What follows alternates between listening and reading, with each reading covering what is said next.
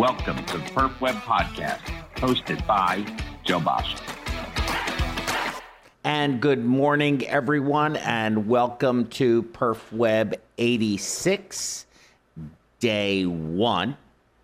And today's program is going to be a little bit of a hybrid.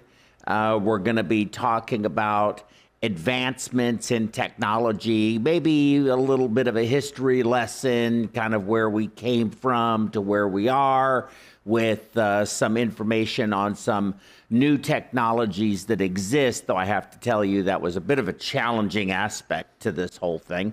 And then we're going to talk about, sort of mixed in with it, the challenges that we as a perfusion profession are experiencing with the number of people that we have. And we're going to look at some things some data that I think is very revealing and very interesting about this shortage, whether there really is a shortage, not a shortage. Certainly one is perceived and one is being felt.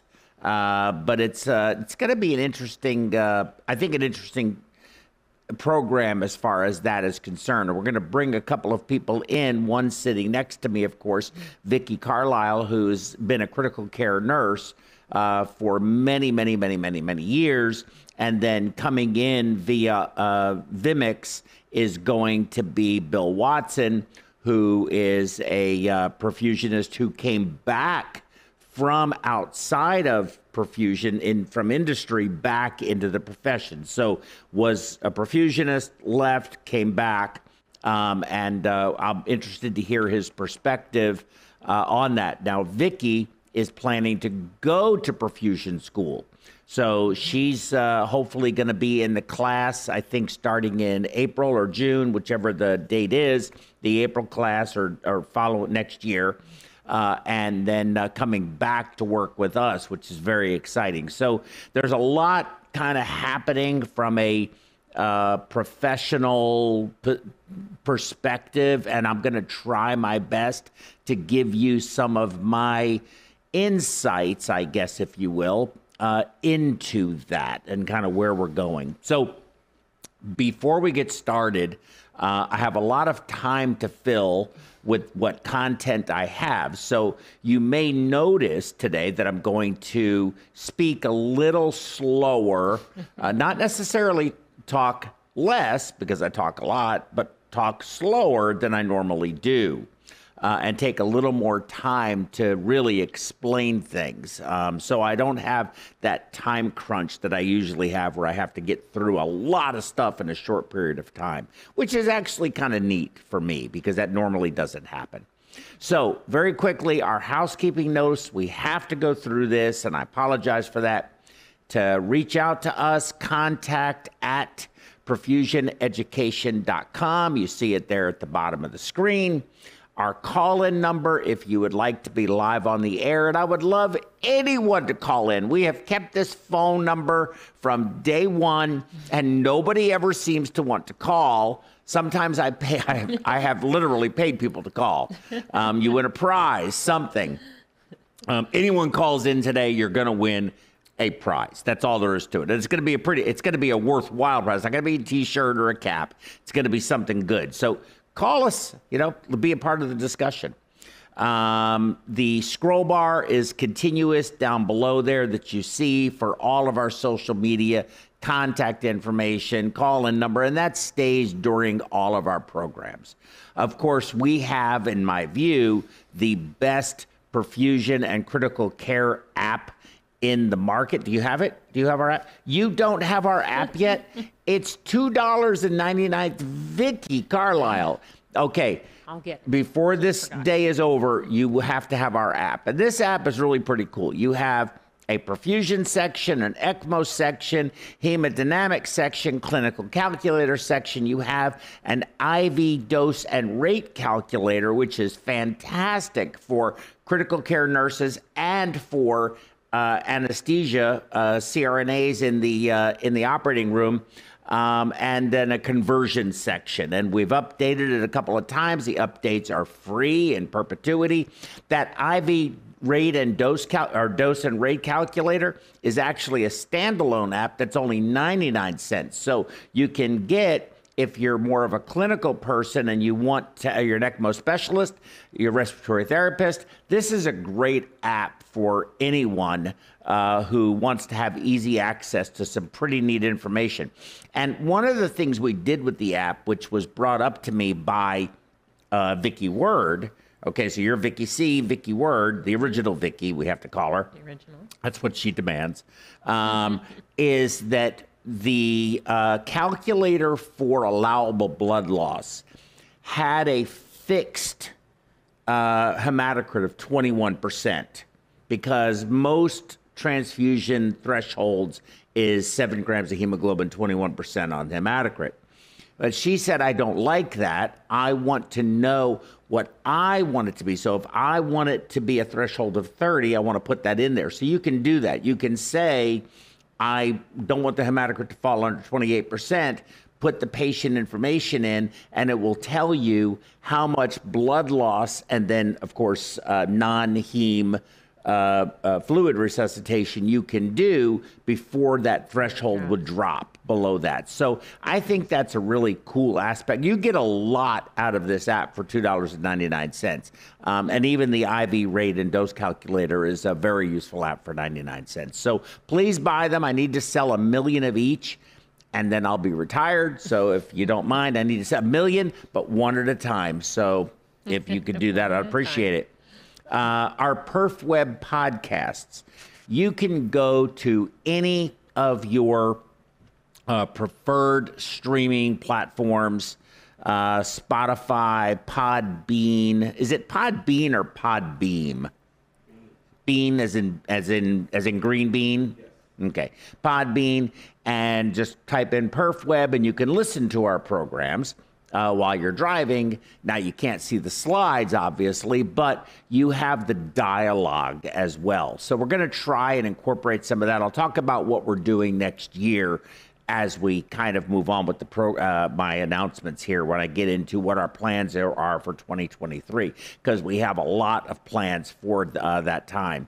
And then if you are on YouTube and you choose to make a comment, as soon as you do, it'll pop up like that, and it will be a little notifier to me that somebody made a comment on YouTube. Now, it doesn't work for Facebook, and it doesn't work for Twitter or LinkedIn, but it does work. It's sort of a new, I guess, application that YouTube has in their thing. Because, of course, all these social media platforms are now competing for the overall market, right?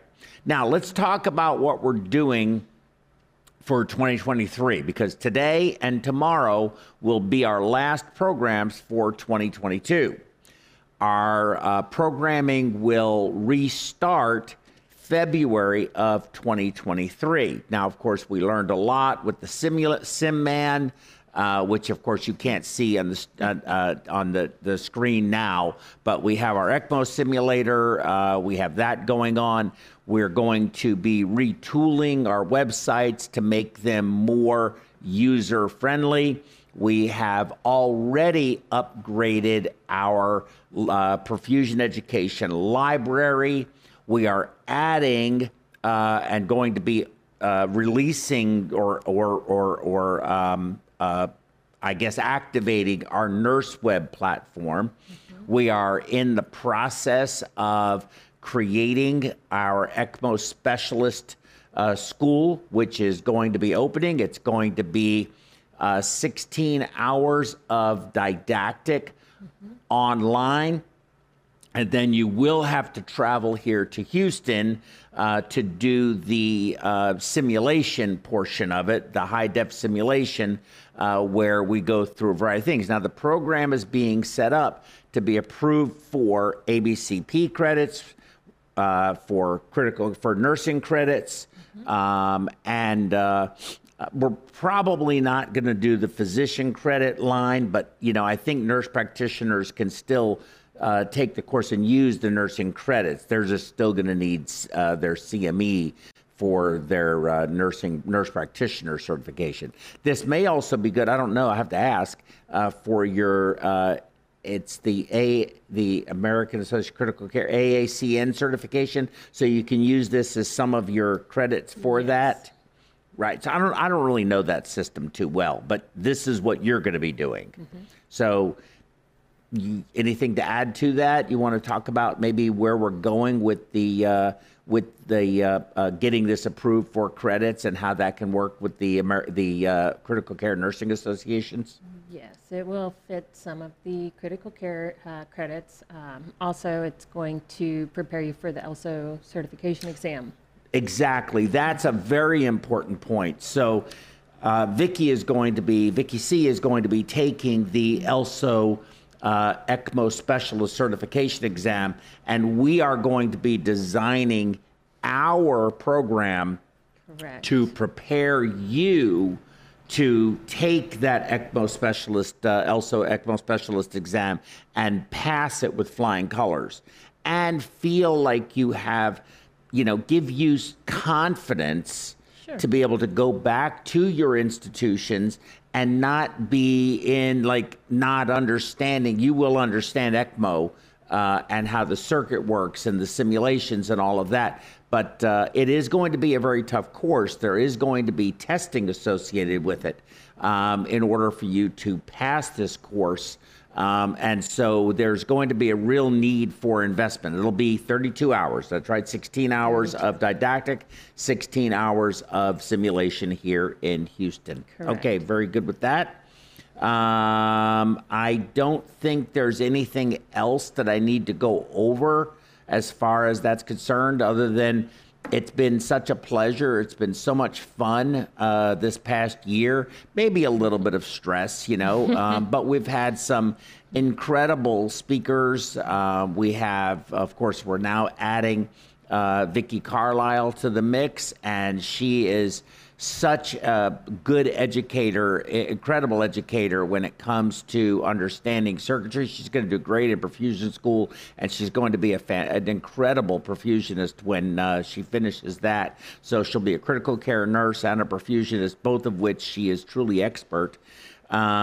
But she's also a tremendous expert on CRRT and understanding the CRRT circuit, how you can integrate it into your ECMO, how it's intended to run, your therapeutic modalities, how you should write your prescriptions to get the most clearance for whatever your particular problem is, acid base, electrolyte, metabolite, whatever the case.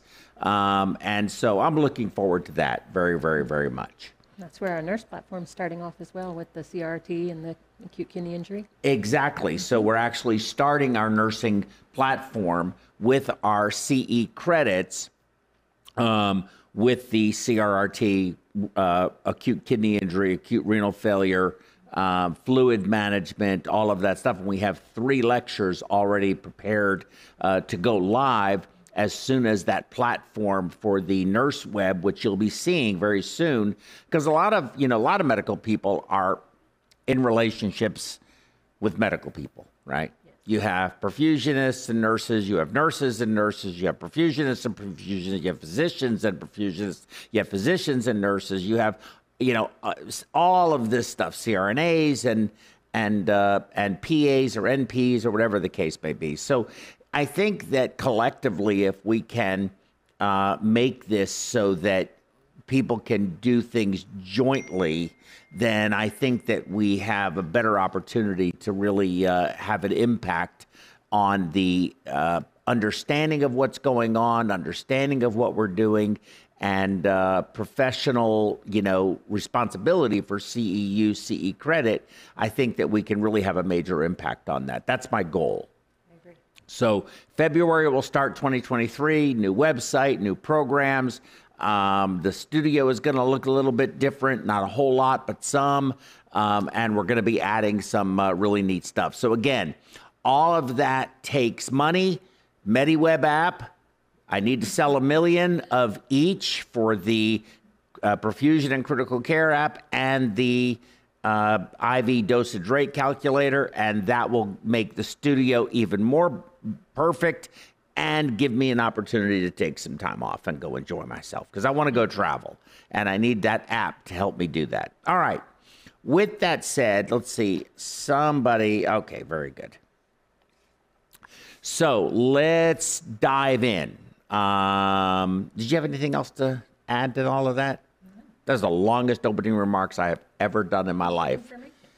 I think so. I appreciate that. Thank you. I appreciate that. So what I'm going to do is I'm going to do half of my slides now, and then by that time we're going to be bringing Bill in, and I'll do the second part of my slides. But I'm going to probably just start making this very interactive, and I'm not going to rush through the slides. And there's a couple of videos, there's a couple of websites. It's kind of I'm hopeful it's going to be both informative and enjoyable for everyone. Okay, let's go. So we're going to go with, now, where's Vicky? I don't see her. Just you, man. No, I want to see Vicky too. Okay. Advancements in technology. Okay. So here in the top left-hand corner here, you see Dr. Forrest Dodrell. And back in the early 50s, he partnered with General Motors to develop what is known as right here, the Dodrell pump. And many people at the time thought that the thing looked like a car motor. And if you think about it, it kind of does look like a car motor. I'll show you another video of it. But these guys, this guy and this guy and this guy are actually, well, this guy and this guy, not in this picture. This is an assistant. These are two assistants for Dr. Dodrell. But this guy here is probably the first perfusionist, though he's not a perfusionist of record or on record. His name is Calvin Hughes. And he was working for General Motors. He's a General Motors engineer. He's a General Motors engineer. And he was actually a biology student before he was that, and worked for General Motors. And he took on the job of sort of lead on this project with this Dodrell pump. Ultimately, everybody thought he was going to go to medical school, but he didn't go to medical school. He was going to become a surgeon. He was going to go to medical school. He did go to medical school, but he was going to be a surgeon, but he ended up being a psychiatrist. So it actually makes a lot of sense when I show you the video of what they did with this thing, because they actually used it on a patient. They actually did a couple of times. Okay. Then this fella here, very affable looking fella, is William Thornton Mustard. Okay, so, I mean, just looking at him, you would know his name would be William Thornton, right? But he is the only person to have two procedures named after him, one in orthopedic and one in cardiac surgery. So the Mustard procedure for orthopedics has to do with the iliopsoas muscle and the adductor muscles for people with polio to help them walk and things like that. So he had made an orthopedic procedure, but then he also was for transposition for arterial switch for patients that were born with transposition. So he has the Mustard procedure, which addresses that problem, and you have an arterial switch procedure. I'm not into pediatrics, and I don't even remember all of that stuff, but it's cardiac surgery. So he did both. He started out as an orthopedic surgeon and became a cardiac surgeon from that. But his idea is this pump here that fortunately was never used, and they were going to put in this flask monkey lungs, and they were going to ventilate the monkey lungs and pump through the monkey lungs to oxygenate and remove CO2 from the patient into the monkey lungs, out of the monkey lungs back into the patient. So that was going to be his oxygenator. Okay. And then you have Dr. Lillihei, Walt Lillihei. I think inarguably the most intimidating looking surgeon you could ever imagine, but considered by everyone that knew him just the nicest person you'd ever want to meet. Now, both Dr. Mustard and Dr. Lillihei had very big personalities in completely different ways. Dr. Mustard, with the bow tie, clearly a lot more sophisticated in his approach. Dr. Lillihei, somewhat brash in his approach with that big giant headlight and so forth, but both considered to be wonderful people.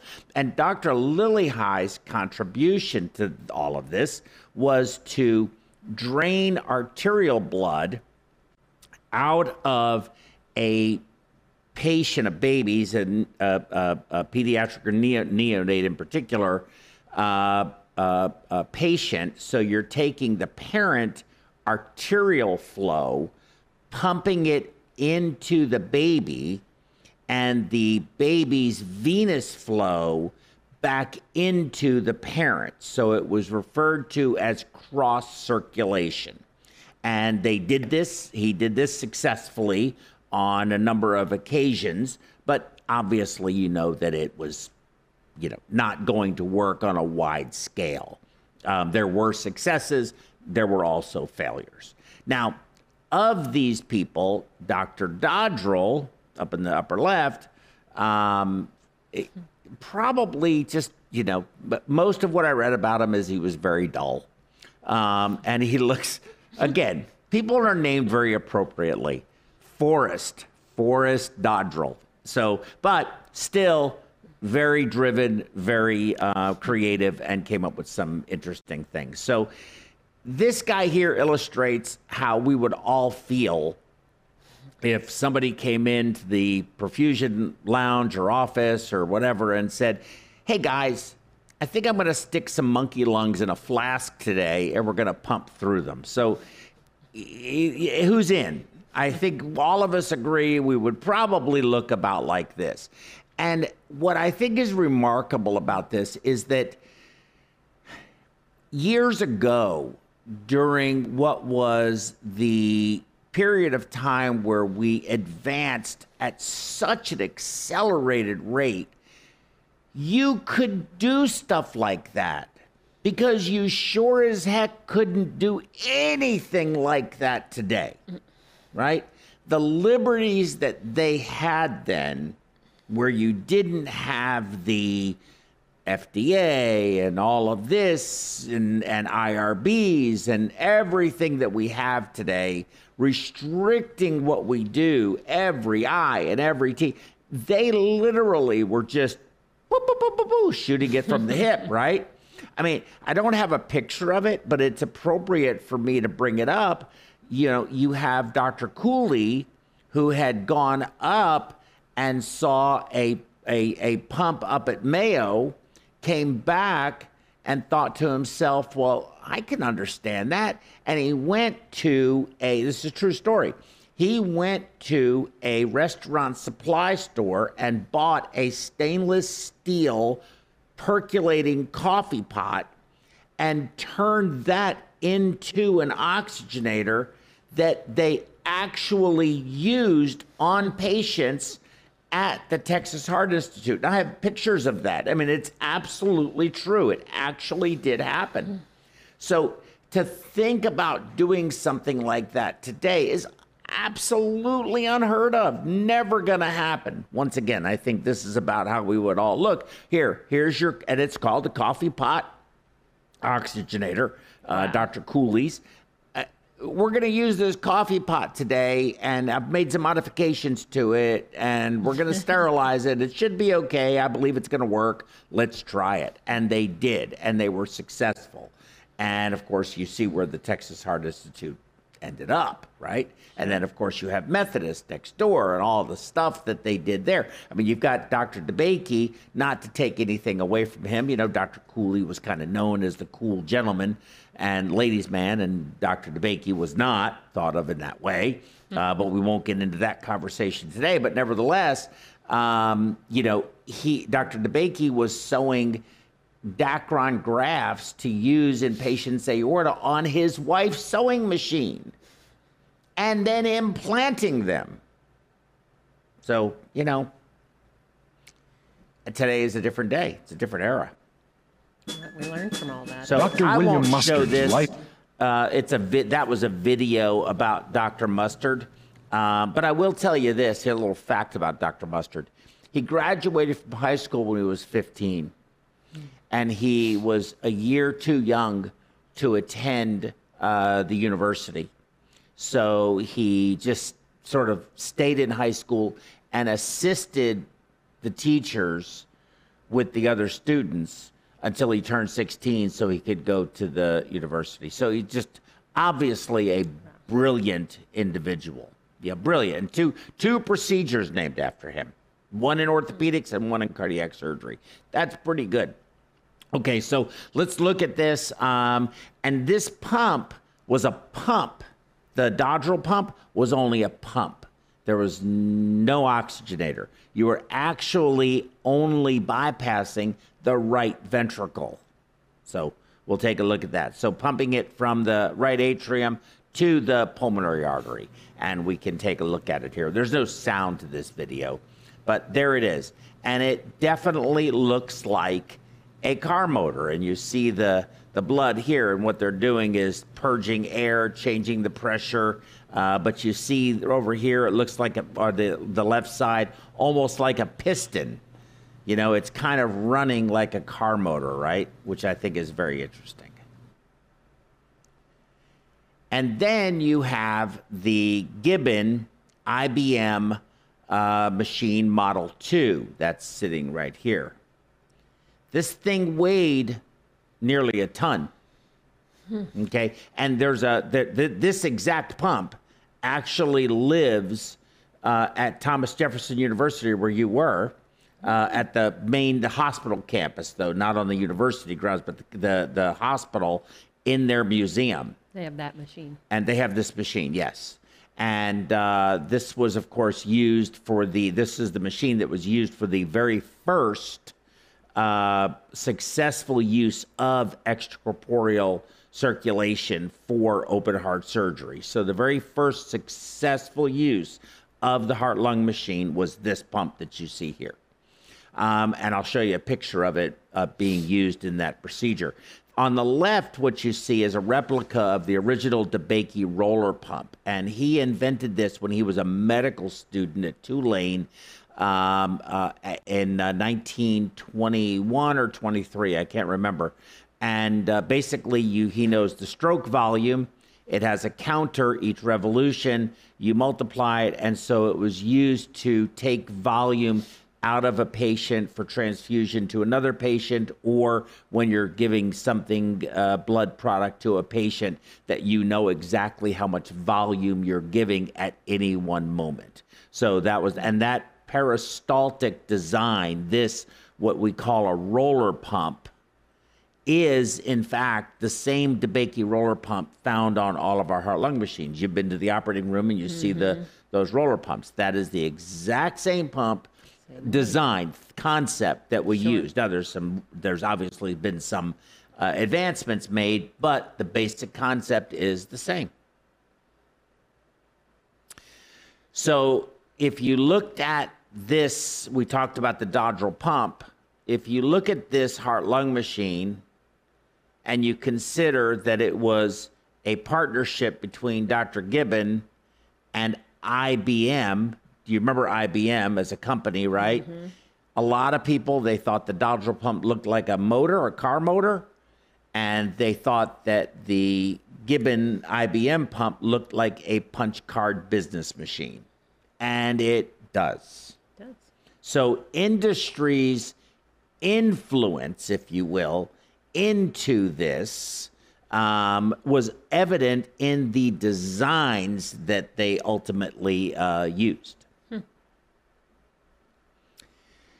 So there is the IBM, the Gibbon IBM pump being used in the operating room at Thomas Jefferson University.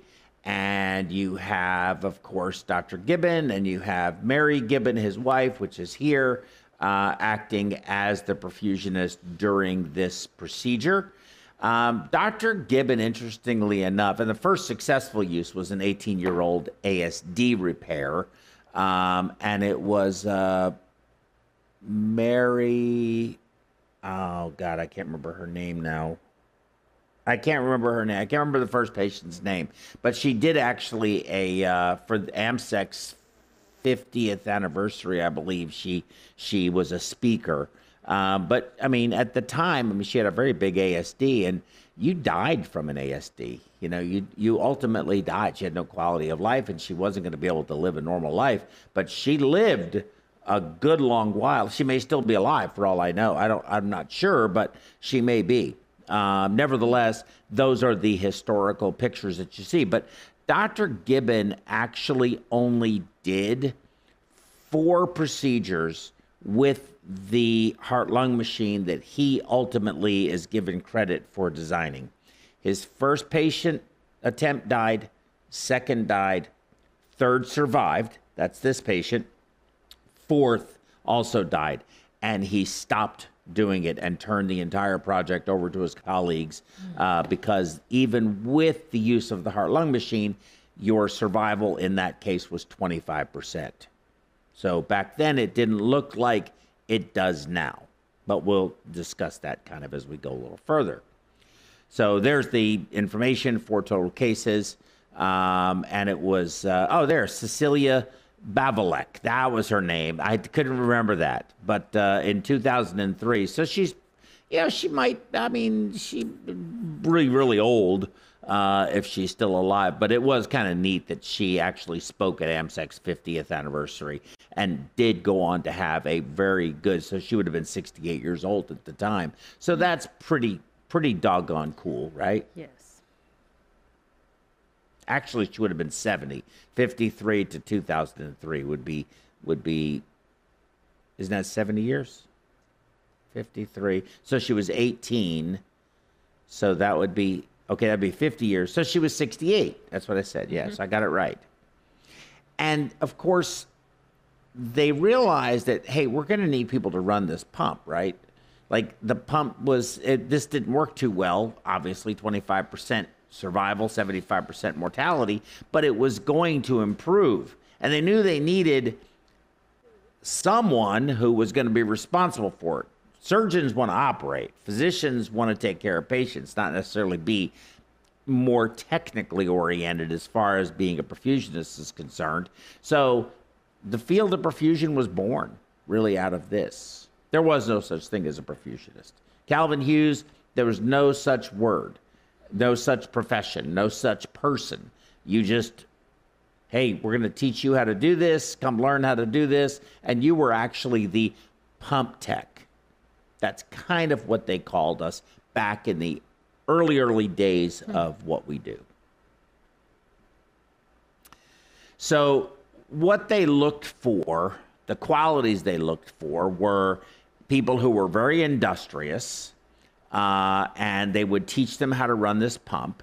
But in 1971, Charlie Reed is credited with opening up the first formal perfusion training center at Texas Heart Institute. So about 18 years after the first successful use of the heart-lung machine, did a formal perfusion training program get initiated. And Charlie Reed, of course, was our first professional society president with AMSEC, and then also the president of the newly formed American Board of Cardiovascular Perfusion in 1975. So I went to school. I started in 1977.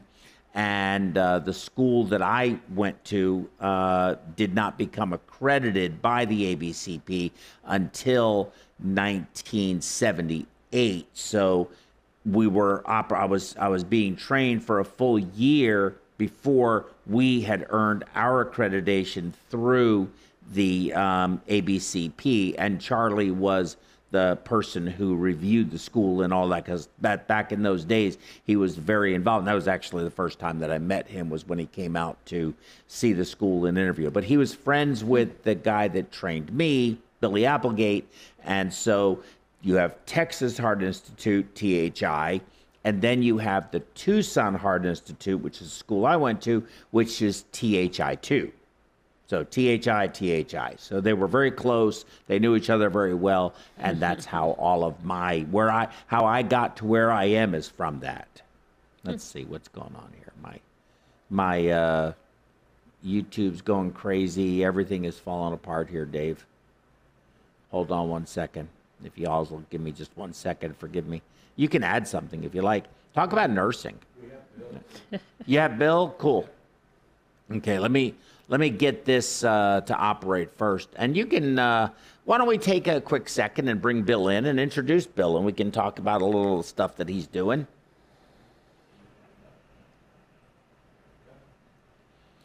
Brother Bill, what's going on, man? Hey, good morning. Hey, it's good to see you. I'm here with Vicki Carlisle, our new nurse ECMO specialist and nurse planner for our education platform, and also one of our primary educators for our nurse ECMO specialist, or our ECMO specialist training program that we're going to be launching early next year, probably January, February. I'm hoping January, trying to push it to that, but it'll probably be February. Anyway, for those of you who don't know Bill Watson, Bill trained at the Texas Heart Institute, graduating in the class of, help me out there. 1985. 1985, very good. So let's see, I graduated in 79, so I got you beat by 6 years. 6 years. Yeah, that's not that much. You know, that's not that, when you think about it, that's really not that much, Bill. That's really kind of amazing. And you have definitely weathered well. So that's good. You know, that's good. But anyway, we're going to be talking a little bit about this because you are one of those people, we kind of discussed you a little bit at the very beginning, who was a perfusionist and decided to go more into the business aspect, industry aspect of it.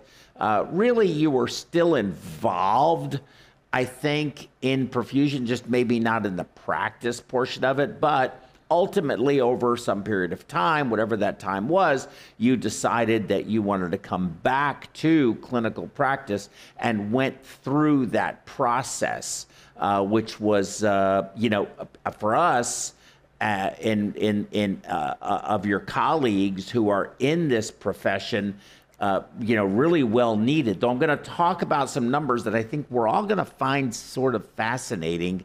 And I'm trying to figure it all out, have some opinions, but, also kind of not sure. So I'd like to get some other people's opinions about it. So you have the perspective of being a perfusionist, leaving the profession from a day-to-day in the operating room, but staying within the perfusion community, if you will, but then ultimately came back to clinical practice. And Vicki, who I introduced earlier, Vicki Carlisle, has been a critical care nurse for many years, taking care of hearts, taking care of ECMOs, taking care of the high acuity sickest of the sick, and now wants to go to perfusion school and is planning on doing that. And then coming back, of course, and I just keep saying it, coming back and working here because we value you so much. So here I have two people with us today who really either reintroduction or new introduction into perfusion as this community, what is a very small fraternity, continues to grow. So, first of all, Vicki, congratulations on your joining HET. It's nice to have you. I look forward to meeting you. the whole team is going to be very excited about this program, this ECMO training program, I can assure you. So it'll be nice to meet face to face, but this is second best form. So it's nice to be with you and Joe this morning. I look forward to adding whatever I can that will provide some perspective and some scope. But from a statistic perspective, Joe, I think you've got some of the numbers that, as you mentioned earlier, I think the audience is going to find interesting. And then maybe we can collaborate here a little bit on how we draw some conclusions, or at least our perspective of some conclusions. Absolutely. Absolutely. Yes.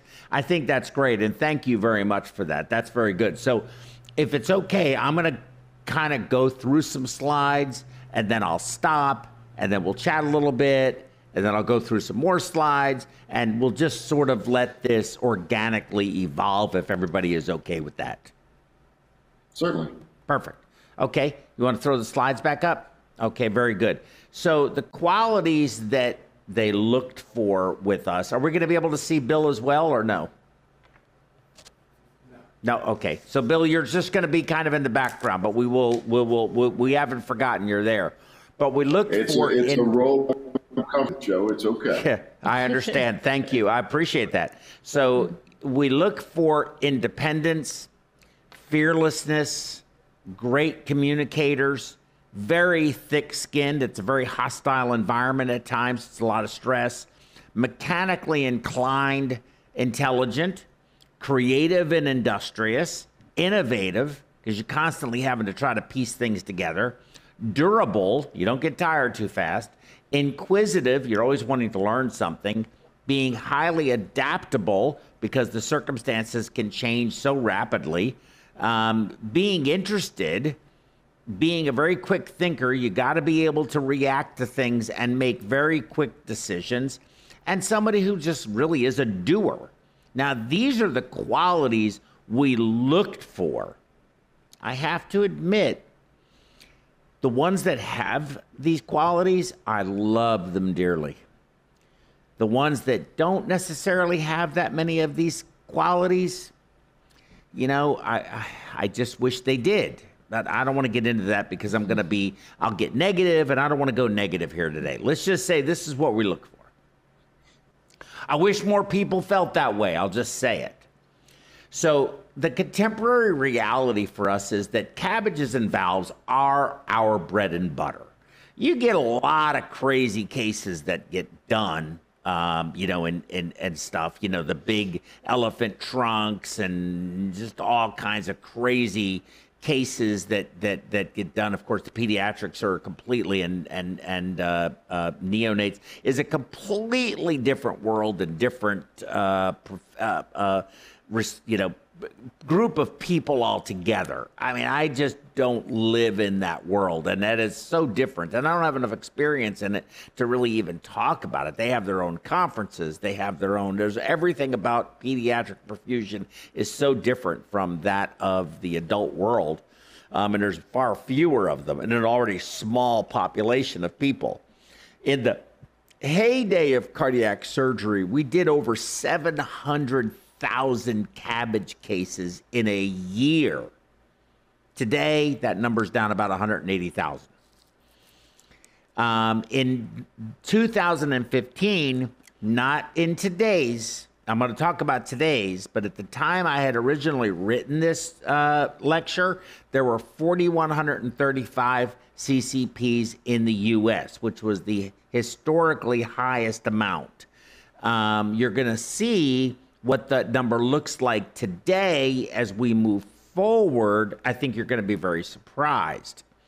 We kind of felt embattled with TAVR, but that ended up being a red herring because at the end of the day, there is nobody in the United States doing TAVR without perfusion coverage, whether it be heart-lung machine in a hybrid room or ECMO in the cath lab. And the question, of course, I ask is, are we our own worst enemies? And I'll discuss why I say that. So, and you remember the number I said there, which was 4,135. That was from 2015. Currently, There are 4,655 perfusionists worldwide, but only, and that's certified by the ABCP, worldwide.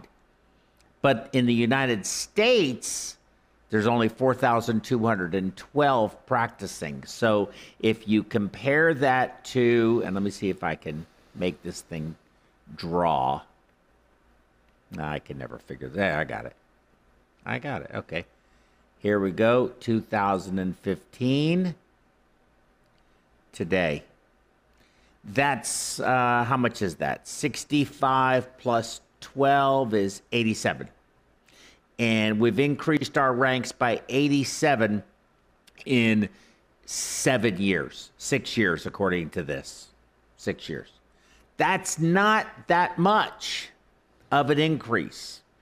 So that increase has still not been enough. So either cardiac surgery volume is increasing, ECMO load is consuming our resources, or the number of people needed to do the same amount of work is going up, right? Because it's very small. You think about it, that is 4,200 people is no lobby. We can't get the government to do anything, state or otherwise, certainly federal. Nursing lobby, you go to any inauguration and you have the Nursing Association upper echelon is there. Who are we? People don't even know what we do. Bill? It's true. Let's bring Bill in. Has anybody ever asked you, hey, what do? And you tell them you're a perfusionist, and they kind of look at you like, huh? Yeah, for about the last 40 years, that's been the experience. I think the one factor I would add to what you just commented on, Joe, when you look at the differentiation between 2015 and today, the number of perfusionists, we saw the decrease in caseload. I think a piece that we sometimes underestimate is, yes, the volume has come down, but the number of cardiac surgery suites that we as a collective profession have responsibility for covering each morning has gone up exponentially. So while the volume per perfusionist, if you will, may have dropped in that same period of time, even though we added 77 or 87 certified perfusionists, the reality is between ECMO and more centers doing cardiac surgery, the demand has continued to tick up. But to your earlier point before that, in terms of overall volume, and this is difficult for people in today's environment to really wrap their arms around, but the year I graduated from Texas Heart, 1985, our average surgery production per day was 42 open heart surgeries every day. Yep. Now we had 10 dedicated cardiac rooms, so it was a different environment. But you don't see that at any center, certainly not Texas Heart, not Methodist, not Cleveland Clinic. No one's doing that kind of volume under one roof. So now you're starting to see, we've talked about this, Joe, if you draw a 20-mile circumference around the Texas Medical Center, how many open heart programs in standalone facilities are there? Mm-hmm. It's a staggering number. It is. Well, we're going to actually, you're going to be surprised at those numbers. So I've got some of those numbers, but that's you bring up a very good point. I don't think though I agree with you, and I'm sensitive to what you're saying, I can't say that I think that's really the reason for what has been a relatively new paradigm of this shortage, whether real or perceived. So, we'll see how that all plays out. I 100% agree with you. What I'm simply suggesting is that when we make our thought processes, when we articulate them, I think we need to include all of the categories that contribute to the ultimate outcome. And Fair enough. I'm suggesting is that's a contributory factor to what we're dealing with. Is it the main driver? I agree with you 100%. It is not, but it plays a role. I think you're 100% correct. I actually agree with you 100%. What are your thoughts? Because you see this with nursing, right? Nursing has been in a shortage for as long as I can remember, from 1980 and before. So has it just stayed that way, or what has changed? Of course, I think to Bill's point, critical care units have expanded. You have more need. You have sicker patients, a lot of those things. What's your perspective, your view on that? Yeah, I mean, there's still definitely a nursing shortage. That's probably going to stay that way. As many coming in, there's just as many that retire.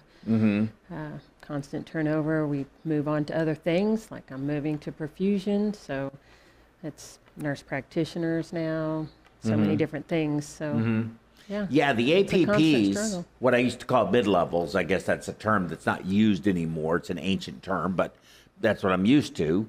The advanced practice providers like PAs and NPs are really becoming the general practitioners of the past. And how many general practitioners really exist anymore in comparison?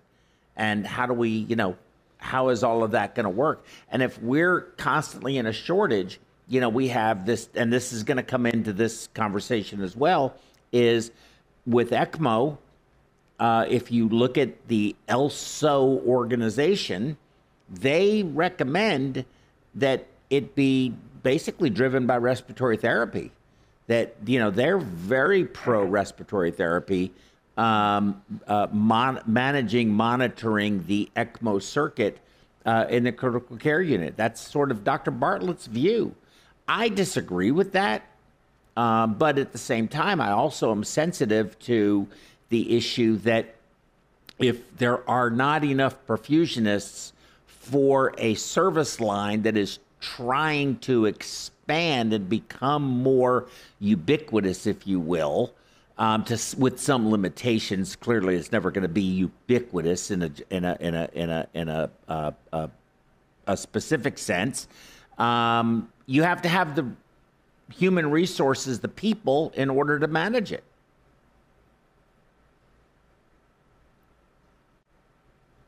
Bill?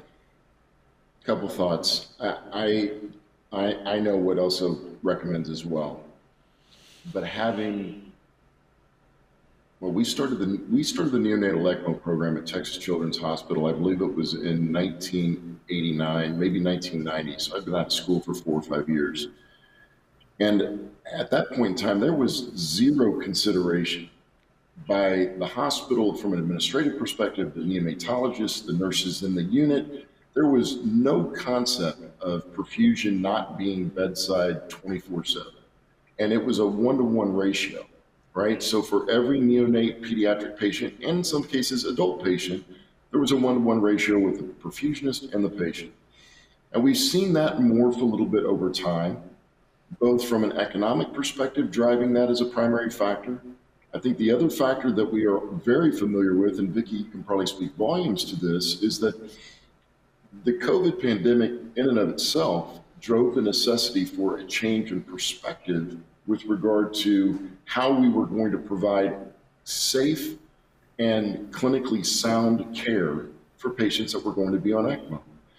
So it's almost as if ELSO's position was a little bolstered, if you will, by the pandemic.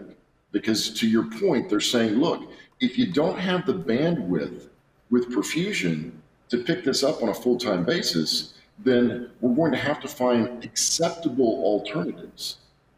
So I think the question then becomes, and Vicki, I'm very interested in your thoughts on this, is that acceptable answer respiratory therapy? Is that acceptable answer properly trained nurse ECMO specialist? Does it continue to be perfusionist? Is it a blend? I don't know that we've got the perfect answer today, but knowing that we have some options for solution, that's what we should be focused on. And I think that that's the beauty of bringing you on to HEC. I think it's going to give us some additional options and ultimately additional bandwidth. Mm-hmm. Yeah, I think those are very insightful thoughts. And I do think it is a bandwidth issue, but I also think that when we look at ECMO, we'll kind of talk about that as I move along here. We see these surges of utilization and then over time kind of dwindle like this, and then surges and then dwindle off kind of like this. And if we were to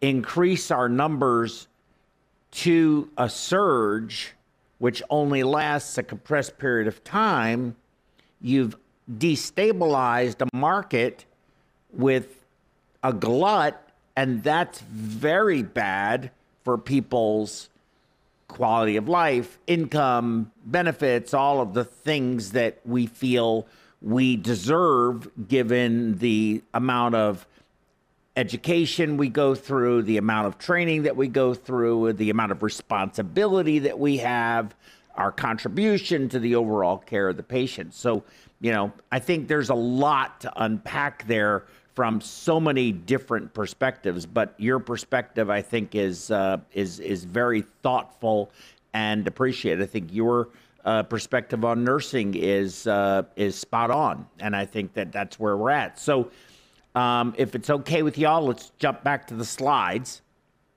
And so this little cartoon I kind of put together because it's sort of, at the time I did this, there was a tremendous amount of resistance to new technologies and doing new things that were not normally within the purview of perfusion. But here's our perfusionist, and we have our head in the sand. And here's progress, which is telling us not to worry, everything's going to be okay. But technology is this lion that is going to come and it is going to eat us. So when we look at, so let's go back to the discussion.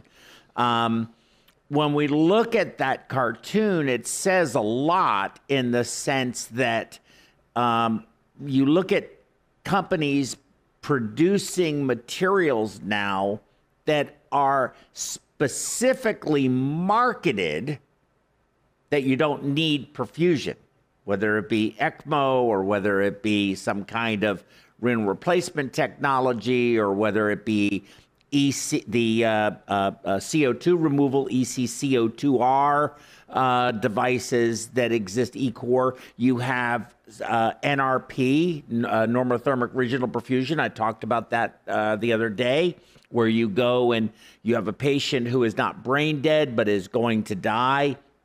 They want to give their organs, so they withdraw care from the patient. They die, their heart stops. You have a standoff period. You do an emergency sternotomy. You stick cannulas in the aorta and the atrium. You put a big cross clamp across the head vessels so that you don't reperfuse them, reperfuse the brain, and then you put the patient on ECMO, a modified sort of pump circuit ECMO, and you reanimate the organs for transplantation. And so that's a huge undertaking. And there are a lot of people who just like, I don't want to do this. I don't want to do it. I'm not going to go do that. That's not what my job is, and so forth. Even places that do transplants. And that's fact. So I think when you go to some of these things and they have preservationists who are filling that gap. They're not perfusionists, but they come in and they say they're perfusionists, but they have never gone to perfusion school. But technically, they're correct. They're not saying they're a certified clinical perfusionist. They say they're perfusionists. And my friend up in Nashville at Vanderbilt has told me those stories because he has actually been in the room with people that are saying that. He's like, well, what school did you go to? Well, I didn't actually go to any school. I kind of got trained just how to do this. And they're not even nurses. So, if you don't fill the need will get filled one way or another. That's a reality. Anyway, do you have anything to add to that diatribe? Joe's diatribe?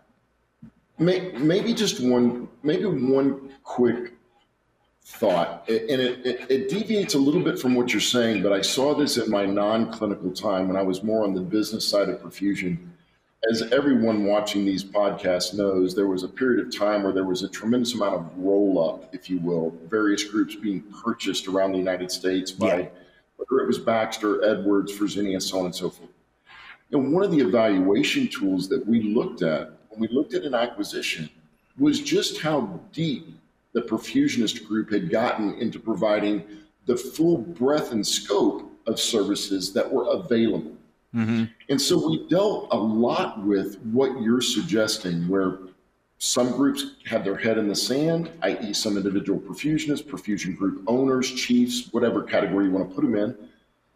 But those that were aggressive, progressive, open, willing to share, willing to be, for lack of a better term, Johnny on the spot to solve problems for the hospital. Not only did they create a more stable environment for their clinical teams, their employees, if you will, but they created value for their customers, both their patient customers and the hospital customer, and therefore created more value for their business. So this is both, it has first and foremost a very strong clinical component, but it also has an incredibly important economic component, both for the perfusionist, as you mentioned earlier, the perfusion group that he or she may find themselves working with, for the hospital, and I could go on and on.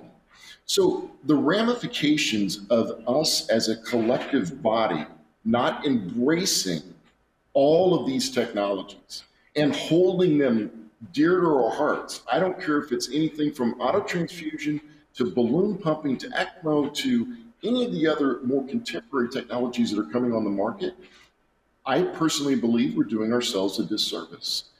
Did you call it, did you say autotransfusion or did you say auto-confusion? I said autotransfusion. You're confused. I said autotransfusion. You back me up here. What did I say? Dave, what did I say? He said auto-confusion. He did? Okay, all right, you did. You said autotransfusion. Very good. I rest my case. You do. Okay, I rest mine too.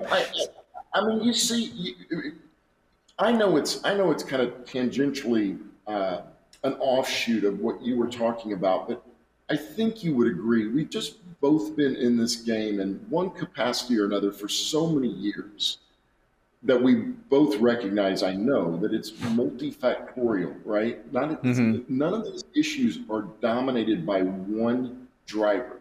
No, but and you're exactly right. And you know what? I'm actually very sensitive to the varying needs of people. So some people want to work, they just do. They find their identity is involved with work, and they will give you, there's no way to give more than 100%. So recognize it. They will do everything they can to give you 150%. And then you have people who they will give you 100, they will give you what is expected of them, but their life is more important than their job. And I can't not respect that and appreciate that, because I don't want, this is a totally different topic, but I sacrificed my family for this profession, for my job, because that was my identity. I can't expect everyone to feel that way, and should not expect everyone to feel that way, because everyone is an individual and we all have different needs, interests, motivations, whatever it may be. So you have to accept that in people and find those that fit into the various puzzle pieces that you need. You need people like that to help us all remember that we have to stay sane. And then you also need those that are hard driven, that That's the way they're built. That's what they're going to do. And then everything in between to have a successful group, a successful company. You can't have all of one or all of the other or disproportionate one way or the other. You have to be very balanced in the kind of people that you have working and in this profession. And with that said, I think it is grossly over or underappreciated or understood that you don't make the kind of money that we make, and you can't be in this profession if you want a job with consistent hours. If you want to be a department manager at Walmart or Target, or you want to do security, or you want to work in the laboratory of the hospital, and you want scheduled hours with scheduled time off, and most of the time not having to work holidays or in the middle of the night, that you have to not do this job, because that's not how this job actually works, this profession. And I think that's missing in the entrance into school, in explaining to people what this profession really demands, of what the minimum demand is. And I think the minimum demand for us, not unlike pilots and astronauts and law enforcement or things like fire department, whatever it may be, physicians, surgeons, whatever, the demands on us at a minimum level, way higher than it is for other professions that have more regular hours and aren't dealing with what we deal with. I think your points are well made. I think the other interesting thing, and maybe you've had this experience as well, is that you described two different ends of the spectrum, right?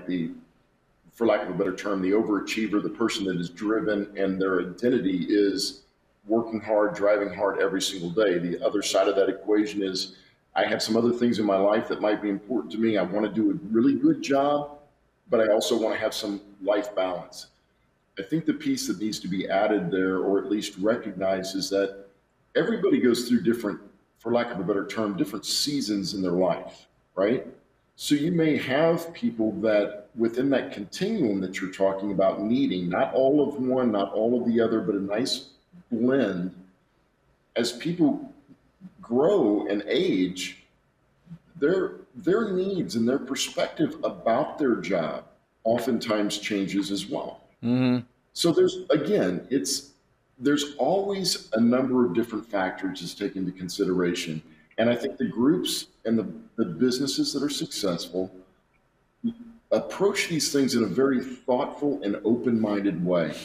Because if you've got only one perspective and your horse blinders on, I think sometimes you're going to make very good decisions, but I think the chances of missing an opportunity to have an even better company, a more stable and happy group of individuals, I think you miss that opportunity.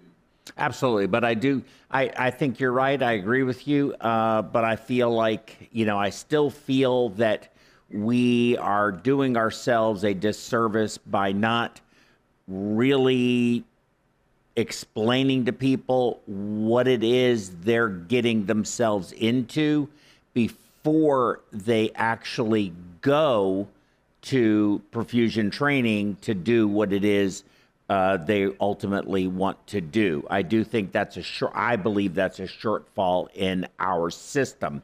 And as a result, we get people who are in shock and, well, I don't want to work this hard. This isn't what I signed up for. Well, you're really not working that hard. And, this is exactly what you signed up for. And there's a disconnect, and that's going to bite us with trying to rush people through, get them into perfusion school, get them out because of this shortage, whether real or perceived, doesn't make any difference. There's a shortage. How about nursing? What do you see as far as what a nurse expects her life, his or her life to be when they come to the critical care unit. So you go to nursing school, you get your basic nursing experience in a hospital on the floor somewhere, you're doing that thing. And somewhere along the way you go, I want to be in critical care. You got to go through some process. You get that job and then you're working in critical care. Because I know you show up to work an hour before your shift starts. You're usually there an hour to 2 hours after your shift ends, and you work a 12-hour shift. So that doesn't leave a whole lot of time for personal life and family and everything. You got called in any number of times during the COVID crisis. But even prior to the COVID crisis, we would have surges in acuity, and nurses like yourself were coming in, and I was seeing you working 5 days, 6 days, 7 days, 8 days in a row at 12 hours with 3 hours on either side spent there when you didn't need to be there. Is that something that you just had to be there, but you weren't obligated to be there, if I could say it that way? What do you see with the new nurses coming out, the expectations of work-life balance and the reality of, do you understand what you do and how much, what kind of you're being compensated for this because you're being paid a lot more than somebody that is, again, not that there's anything wrong with department managers at Walmart. They're great people and they work very hard and I respect them tremendously. But the compensation, there's a gap. And that's what we're paid for. Yeah, I think that's true. The newer nurses don't expect the job to be what it is. They go through school a little faster. They don't come out with the same skills, especially during shortages because they push them through. They expect the 3-day week be done, be home, and that's not necessarily always how it is, especially in critical care. So, yeah. There's definitely differences. You still get the ones that come out and want to learn everything and want to be there every day. Yeah, definitely. Is it a selection process? Is it just such a supply-demand imbalance that there's no way to actually filter who's getting into school? You just have to, you applied to nursing school, great, we need nurses, come on. Well, we go through that phase, and then that's also what the hospitals hire in. We go through this. We'll take associate nurses. Oh, wait, no, now we only want bachelor's nurses. What do we need at the time? Same thing. They come out expecting to make a certain amount of money. That's not necessarily what they're going to make without the hours put in, without that extra bachelor's degree. It's just kind of pushing it all through. Fill the spots when they're there. Then what do you do?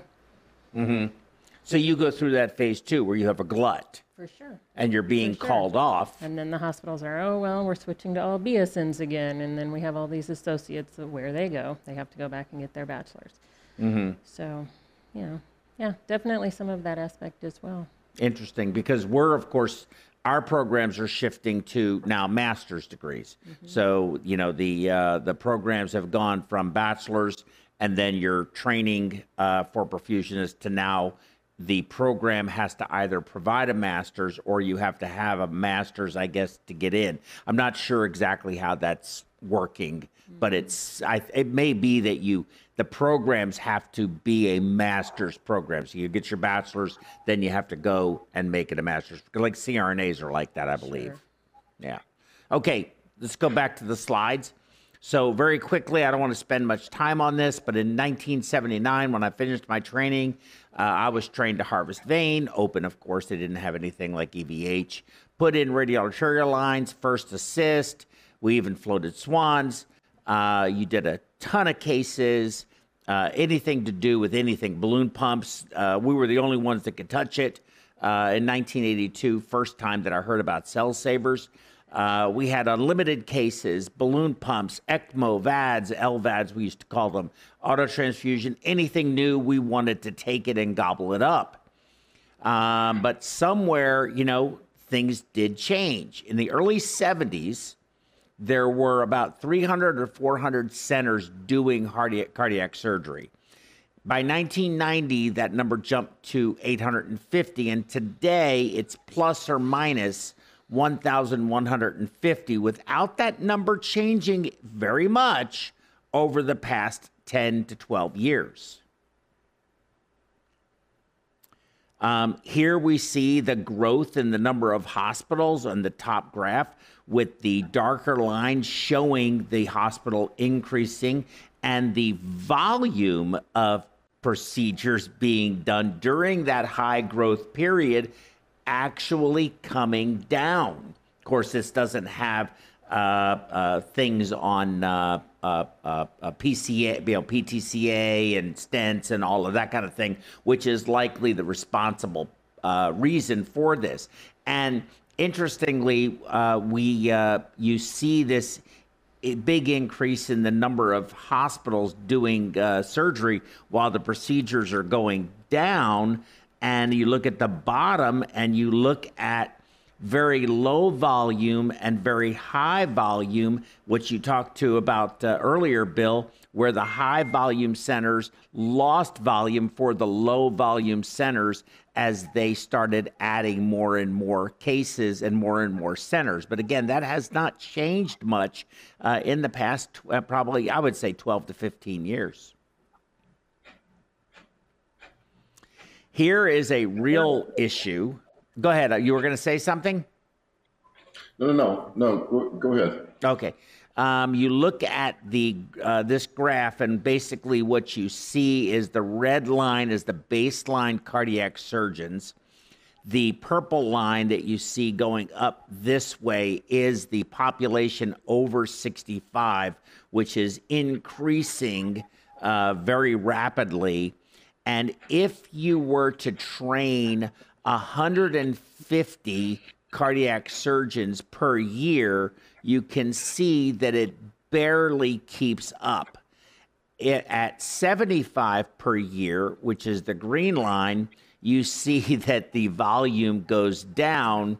And so the only way we're going to be able to continue to provide cardiac surgery services through 2030, which is now only 8 years away, and no one wants to fill the cardiac surgery slots. So they're not training 75 new cardiac surgeons a year, certainly not even close to that, and not close to 150, certainly at all. So the number of cardiac surgeons to the patient need is dropping precipitously, and that is also the case with perfusion.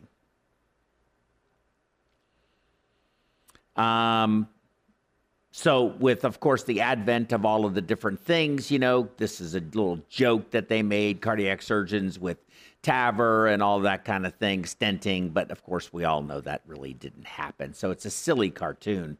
But I changed this a little, and I should have changed it, but it says Cardiac Surgeon Express. This should really say Perfusion Express, and we're on the express to extinction.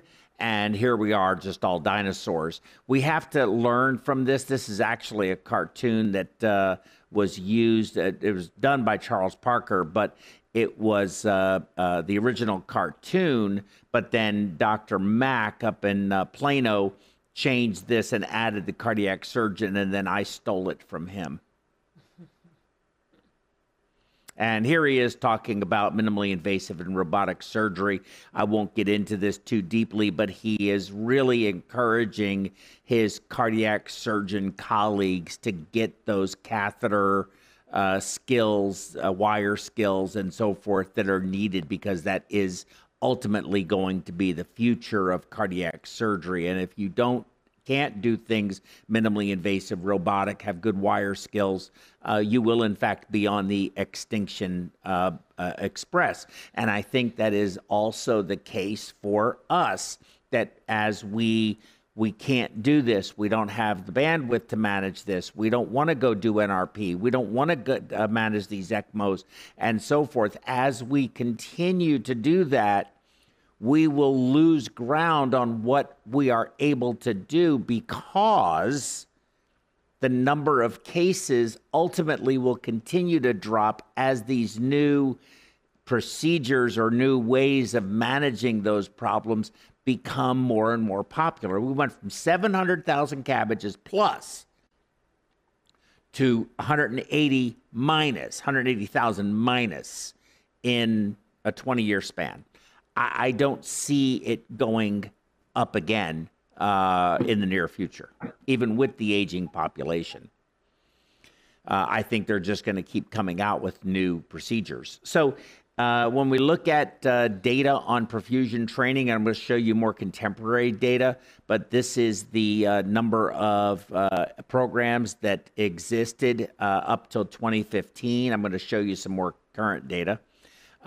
This is showing the graduation rate and employment rate, and it's very interesting that in 2007, unlike today, which you're basically hired before you go to perfusion school, before you even get to school, you've been hired, and anyone not hired before they go to school is hired while they're in their first year or first rotation, whatever the case may be. But the graduation rate was only 81%, with an employment rate of 88.7%.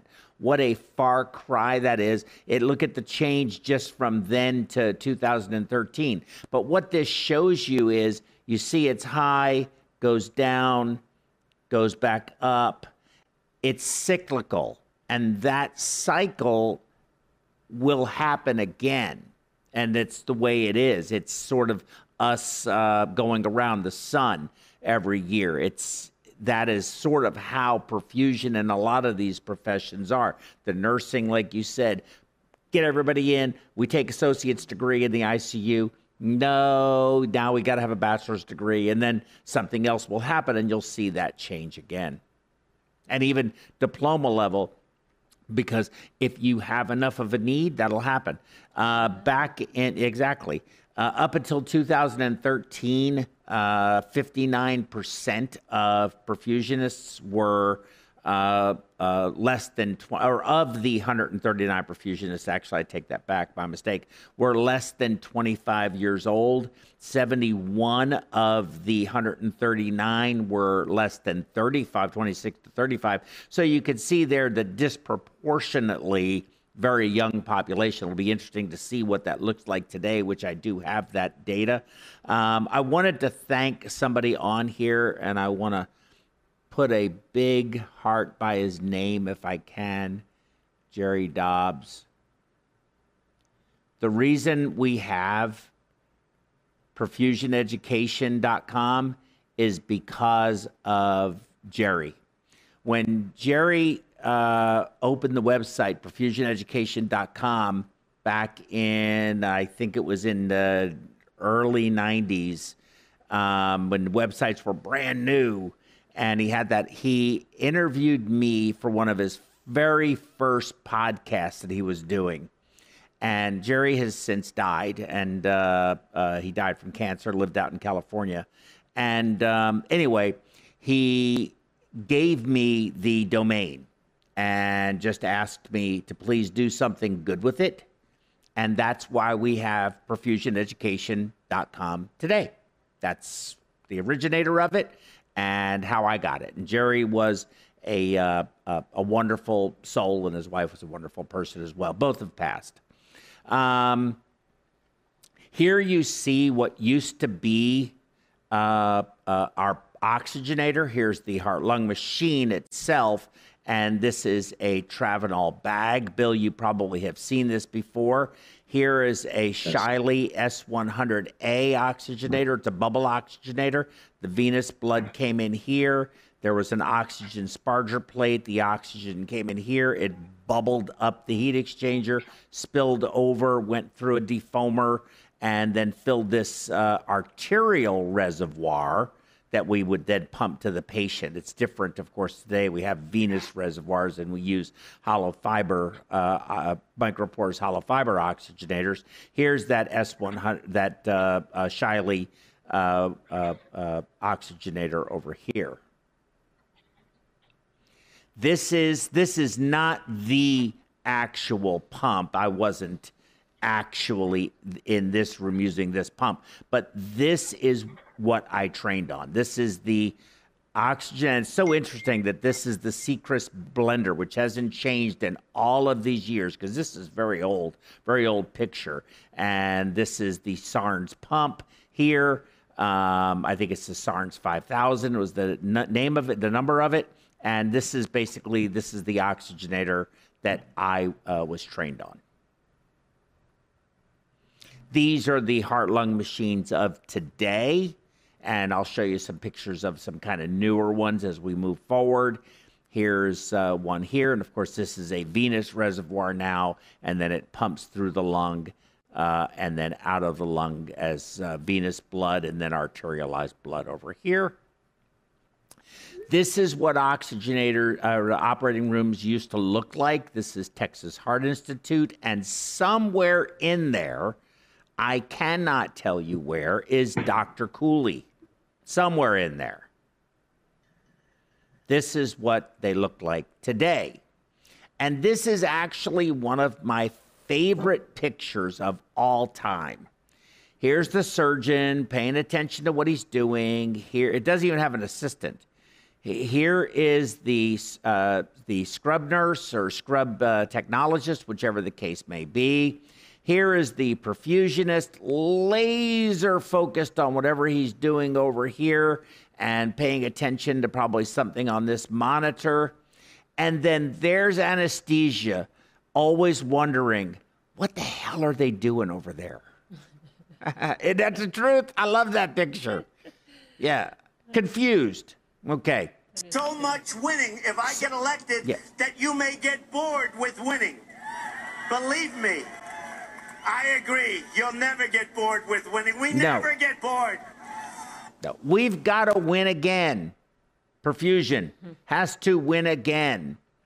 So there's new and emerging technologies for perfusionists. There's VAD and ECMO. There's the Paris, France trial that has been going on for a while, doing mobile eCPR, there's angiovac, there's CRRT, there's TPE. I mean, all of these, there's cancer therapies, of course, like HIPAC, there's therapeutic hypothermia for strokes or for cardiac arrest.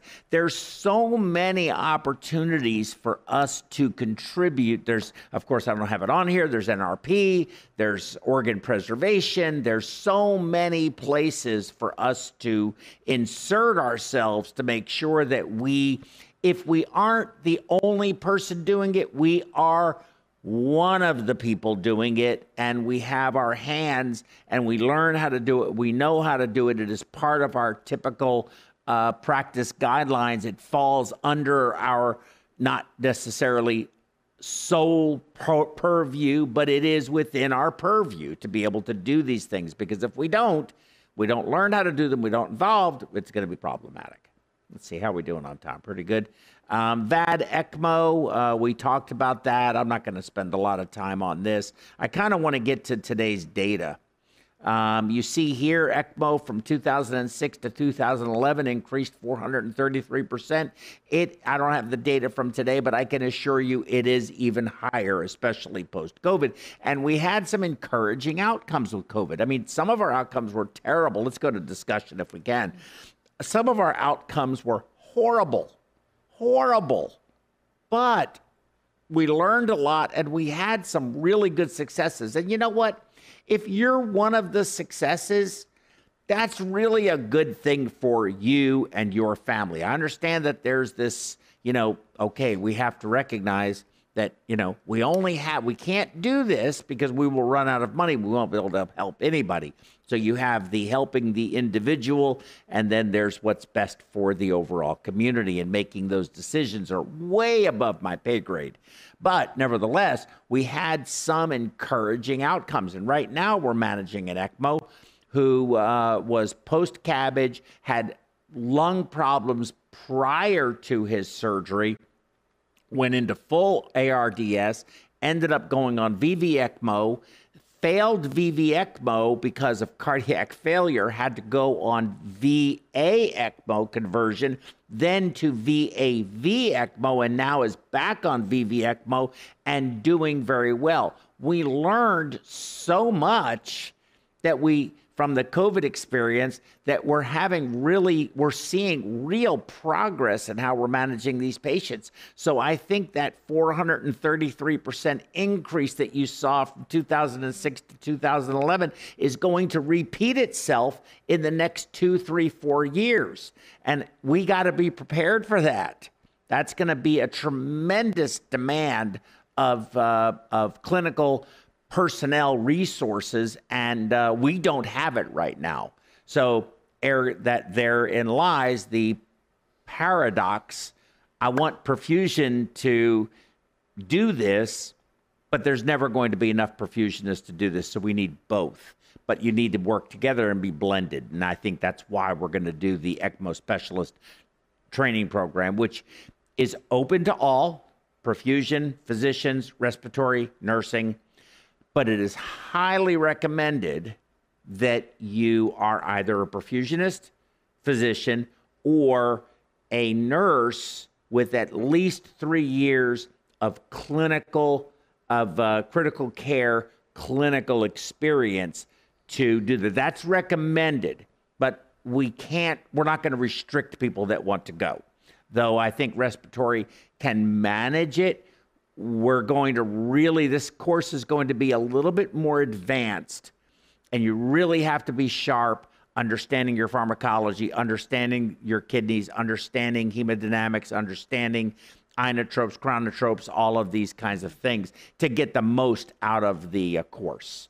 So you guys give us some thoughts about everything that I just said.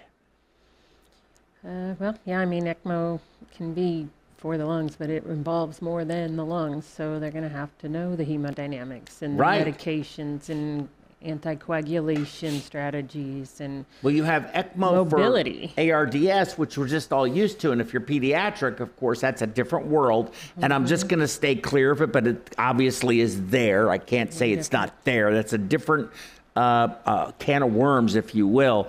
But for adults, the world I live in, there's ARDS and there's VV ECMO, which has sort of become in focus because of, with the spotlight on it.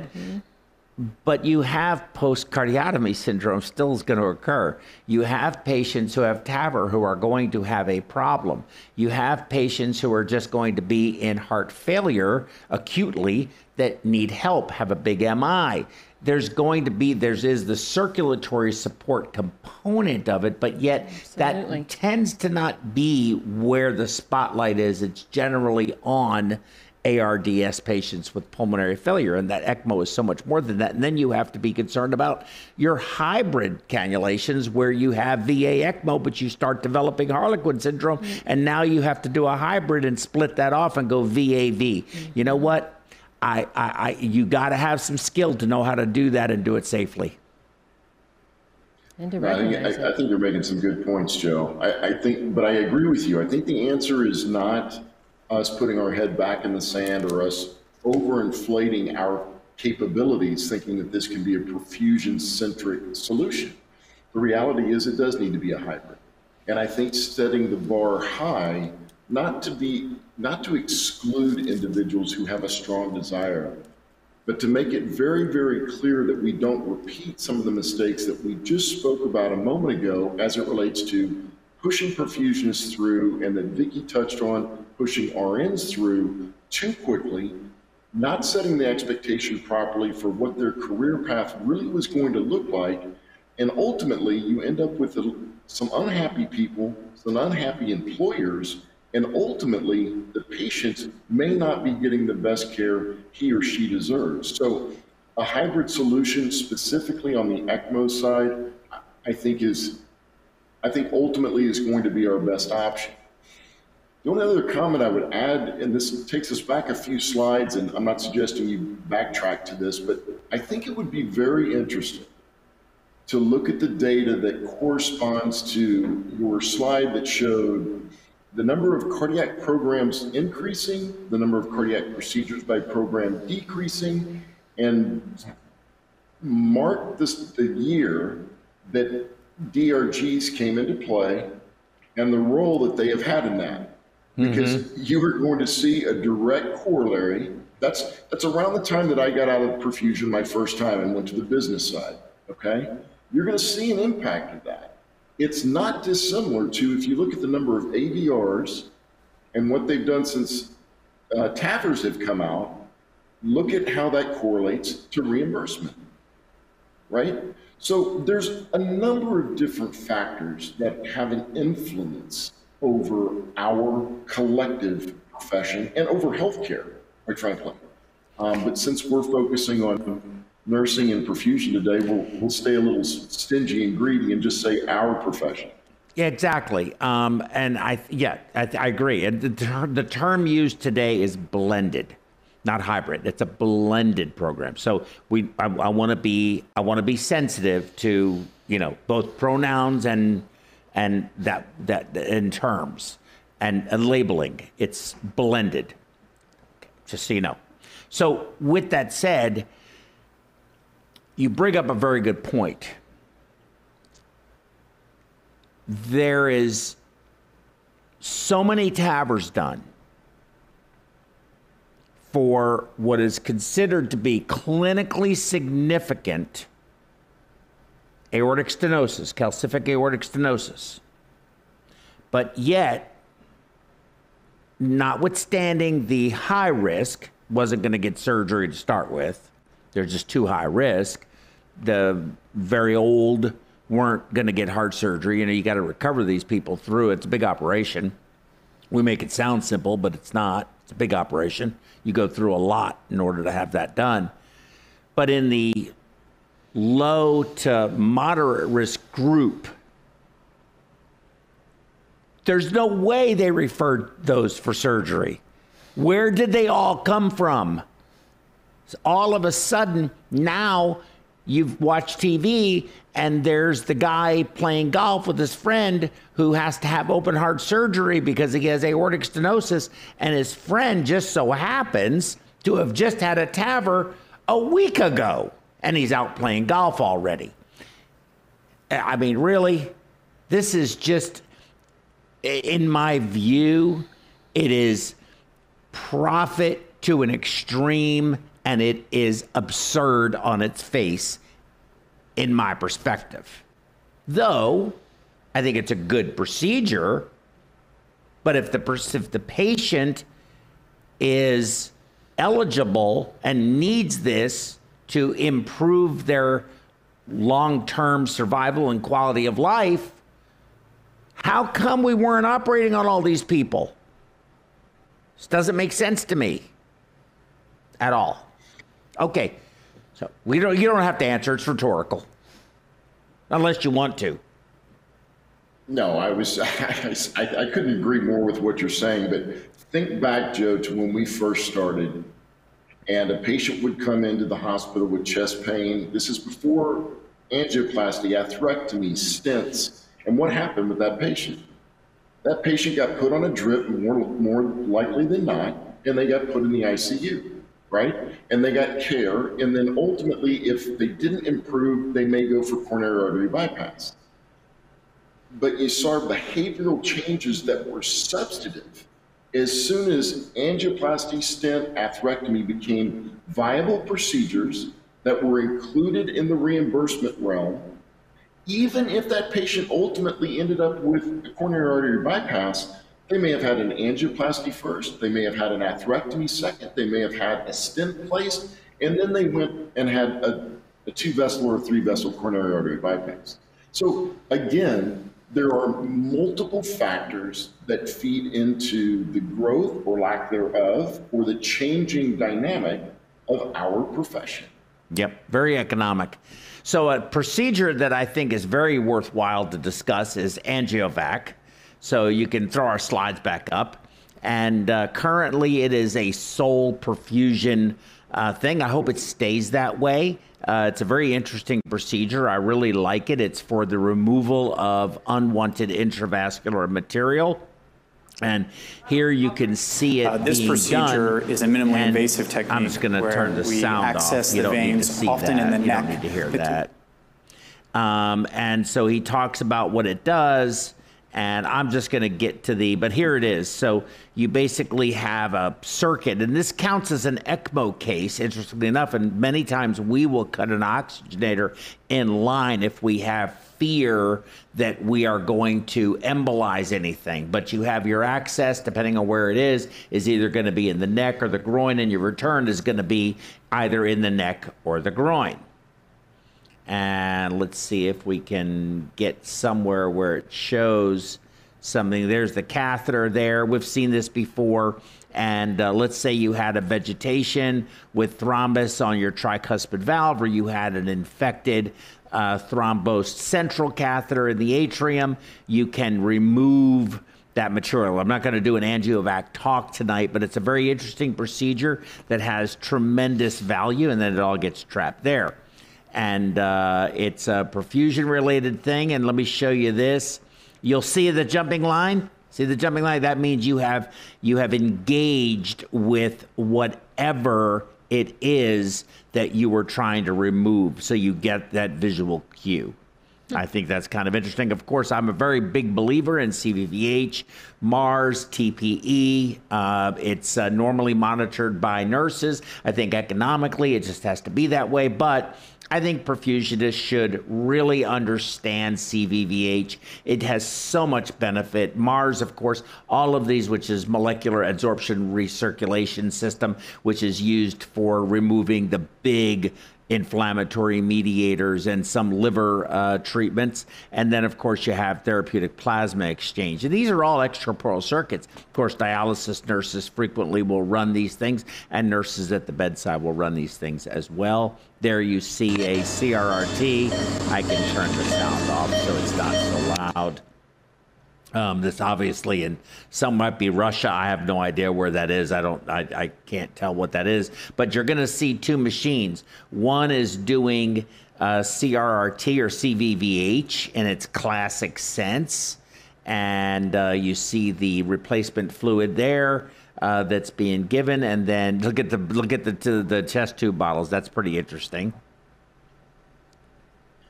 And we'll kind of move along. And then here you see, let's see if I can find it. There's the vent. Or that looks either Mongolian. But look, you see two CRRT machines. There's one here and one to the right. And so they're doing, and this one, they look like they're doing plasmapheresis with. So it's a different filter, both at the same time on one patient.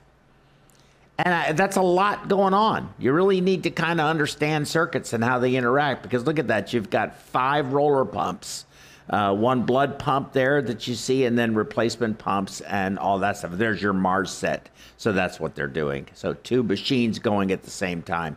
Very interesting stuff. And there's the molecular adsorption. That's the MARS system. All right. Lots of opportunities, obviously, in advancing technologies and advancing different techniques. You have TCD that I have here, because we're going to talk about that here in just a second. So let's see, we're going to we do that. Let's talk about some new technologies, things that, and this is the issue with perfusion, is there really isn't anything that new on the horizon. You know, we have, maybe this is the Nautilus, which is made by MC3 in Michigan, Dr. Bartlett's company, which is distributed by Medtronic, and it's basically a smart oxygenator. It's not a triangle or a square or whatever, or quadrangle, whatever you want to call it, but a round oxygenator, which it should be. All oxygenators should be round. I don't want to get into that argument, but it's got sensors on it. It has, you can get saturation, pressures, temperature, and this is a very kind of interesting, smart oxygenator, if you will. Of course, I've talked about the transonic ELSA meter. I don't know how many times. It has such great utility. limitations like everything else does, but incredibly useful for measuring intra-oxygenator blood volume. That way you know if your anticoagulation strategy is working well or not. And of course, recirculation in your VV ECMO, plus multiple flow probes to measure hybrid cannulations that you might be using.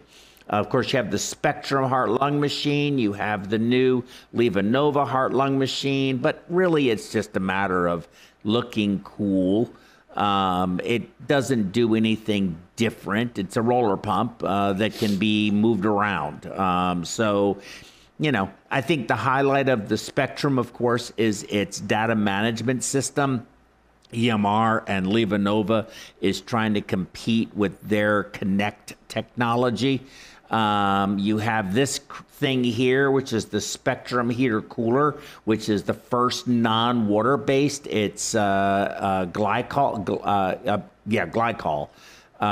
and that's what's used. But you have to use their heat exchangers. So the heat exchanger of your oxygenator that you're using for heart surgery or for ECMO cannot be used. It has to be their heat exchanger because it has not been tested with the fluid material on the oxygenators that we use. So every procedure would need 2 separate external heat exchangers in your blood circuit, increasing your volume and cost and everything else in order to use this. But it is a cool idea and maybe the direction we're going to be going. And then you have this, which we're going to be talking about tomorrow, which is the world's first autonomous TCD. I'm going to talk a little bit about TCD, but very, very little. But it's something that I think Perfusion can really understand, and not having to be a sonographer in order to be able to run it. It's autonomous. It runs itself. And I think the program tomorrow by, oh God, what's the name of the company again? I forgot the name of the company. Somebody help me out. We'll get the name, and I'll tell you. I just forgot. I'm so sorry. But nevertheless, it can be used in a variety of applications, including cardiac surgery. And I think it's a very neat, interesting technology that we need to learn. Does anybody know who this is? If anybody can tell me who this is, they will win a special prize for today. Anybody, you got to call in, you got to tell me. Bill, Vicky C, anyone tell me who that is? Nobody knows? I have no clue. No clue? Okay. So before I tell you who it is, we're going to go to our data that I promised we were going to go through. So currently, here are the perfusion programs that currently exist in the United States that are accredited. Okay, accredited U.S. perfusion. Oops, didn't mean to do that. See if this works. Nope, none of those resources work. Accredited U.S. perfusion education programs by state. You've got Arizona with 2, Connecticut, Florida, Illinois, Iowa, which just recently graduated their first group students, Nebraska, New York, you have 2, Hofstra and SUNY. You have Ohio, Cleveland Clinic, Pennsylvania, TJU, Thomas Jefferson, and UPMC.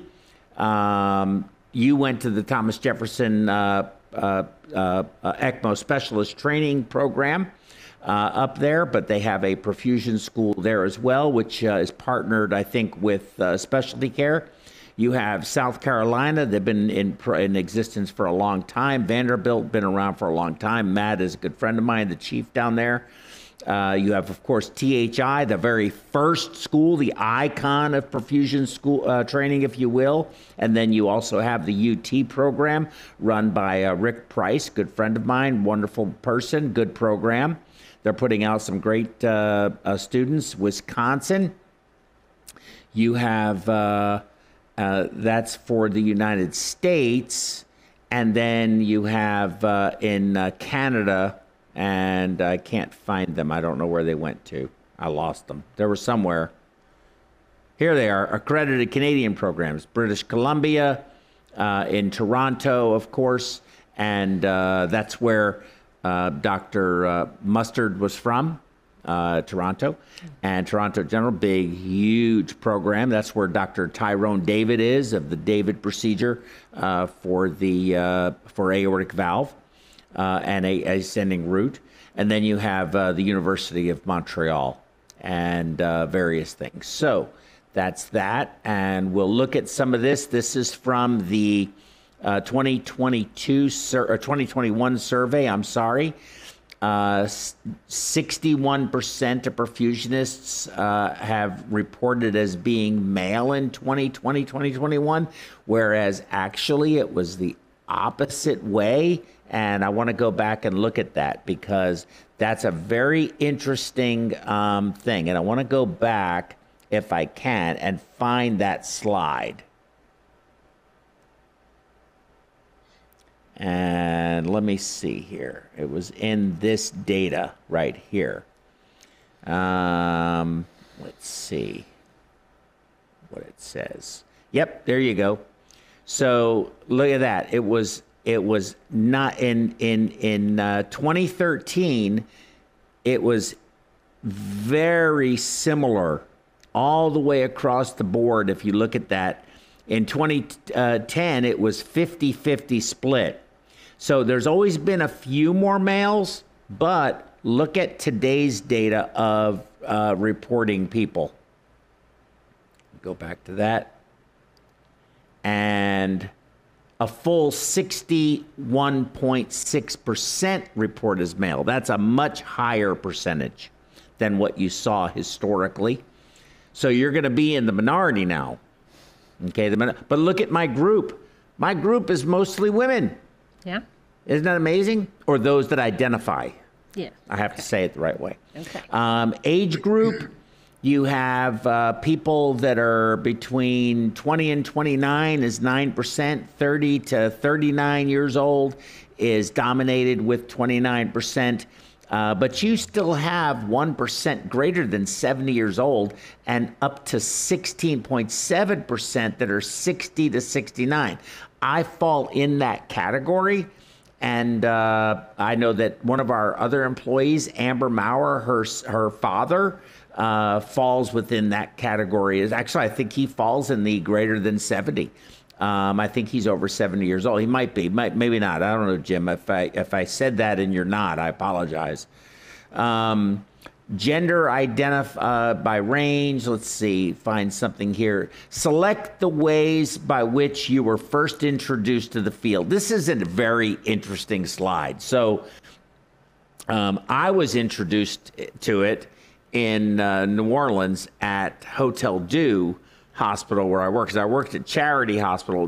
Hotel Dieu Hospital doesn't exist anymore. It's now called University Hospital. But I worked at Charity, and I also worked there, and they did heart surgery there, and that's where I got introduced to what perfusion was. But people here, while in college for a science degree, 30%, almost 31. Previous employment in field exposed to perfusion, 29.4. That's going to be respiratory therapy, nursing. Acquaintance who was a perfusionist, 29%. And then other, please specify, was 17%, but I don't know what it was specified to. High school career fair, 1.5%. So that's not high. That's not high. That's not good ROI there. Traditional media outlet, 1.3%. While in college for non-science degree, and then social media down at 0.6%. Okay, so how did you? What is your way you were first introduced to the field of perfusion? Definitely working in the ICU. Working in the critical care unit, being exposed to it. That's right. Bill? Well, mine probably falls into a really low category. So my girlfriend, when I was a senior in high school's father was J.B. Denman. And J.B. knew that I wanted to go to school and be a heart surgeon. He said, maybe you come to surgery with me tomorrow and see what I do. You can see what the surgeon does, but see what I do as well. And I was hooked. That was it. Yeah, there you go. That is so cool. What happened to that girl? To his daughter? We actually talk very frequently. She's a wonderful young lady. Her name is Kim Denman. She's been with Medtronic for probably 30 years. As you know, JB passed a couple of years ago, which was, a huge loss to our profession. He was an amazing man. Yeah. But not your traditional path, but it was a path that ended up working out well for me. That's really interesting. That's really cool. That's a very interesting way to have that happen. So really, you fall into the acquaintance who was a perfusionist, because he was an acquaintance. He was your girlfriend's father. There you go. Yeah, that's very interesting. That's really interesting, actually. How many years have you been a CCP? So I fall into the 2.6%, 40 to 44 years. Of course, you're going to be brand new, so you're going to fall into. But how many years have you been a nurse? More than 10. I mean, how many years have you been a nurse? Not a critical care nurse working where I've worked with you. 10. 10? What did you do before? I'm from Alaska, so You're from Alaska? Did fish. I mean, did you do the deadliest catch? Were you out there getting crabs? I wasn't doing crabs. That's A season. I did B season, but yes, on the boats. On the boats? No way. You can bring that up now, huh? Oh, I got to learn some stuff now. Okay, this is interesting. That's what I love about this job is the most interesting people and gravitate towards it. You got to be a little bit weird to want to do what we do. Not that you are. I'm not saying you are. Okay, you have to be a little eccentric. I think all of us have such different personalities, but nevertheless, what do you think? Bail me out, will you?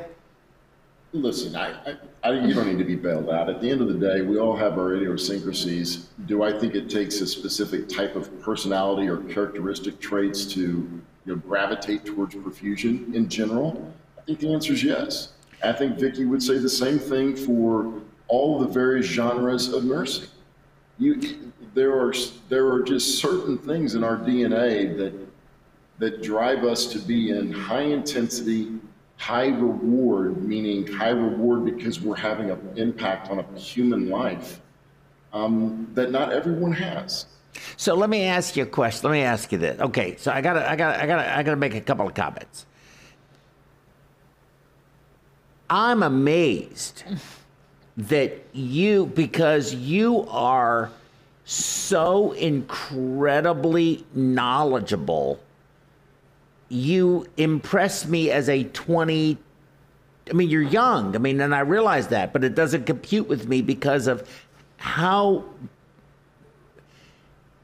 talented you are and knowledgeable you are, and how much. And I'm just going to ask you point blank. That doesn't come just inherently to all of us. Okay, we all have to. How did you get to where you are in such a short period of time? I'm not sure how to answer that. Just hard work, working in the field, learning about my patients, trying to be the best for them that I could. A lot of studying, a lot of studying, self-learning. For sure. Because that's ultimately what we do, listening. Well, and my mother was in the nurse corps, so I grew up a lot around there. I did some diploma nursing and things where she was at, so it's not like I was completely new, but I didn't get my nursing license until 10 years ago. Okay. That kind of, it wasn't completely new. Mm-hmm. So I knew a lot coming in. Well, I'll tell you what, you're a very unique individual because you could have just done anything.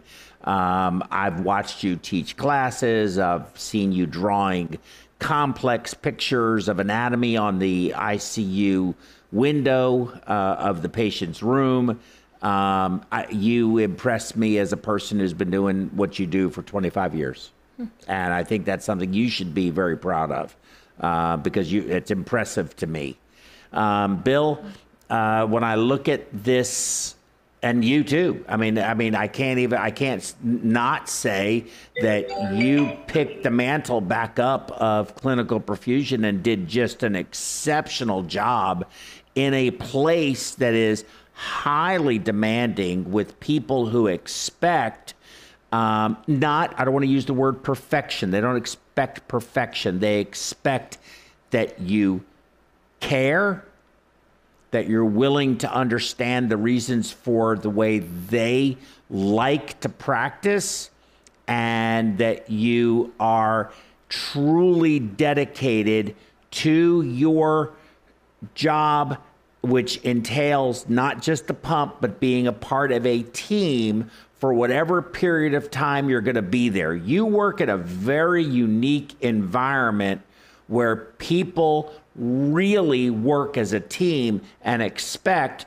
everyone to do their job with a level of not just expertise, but a level of care in order to work there and be successful. And you have done an exceptional job of that.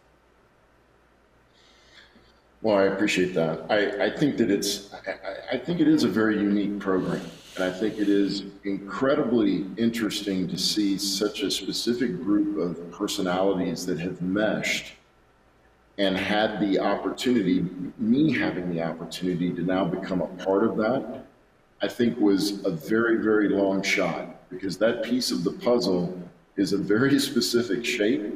And if you don't fit into that spot on the puzzle, you just simply are not going to survive in the environment in which I find myself.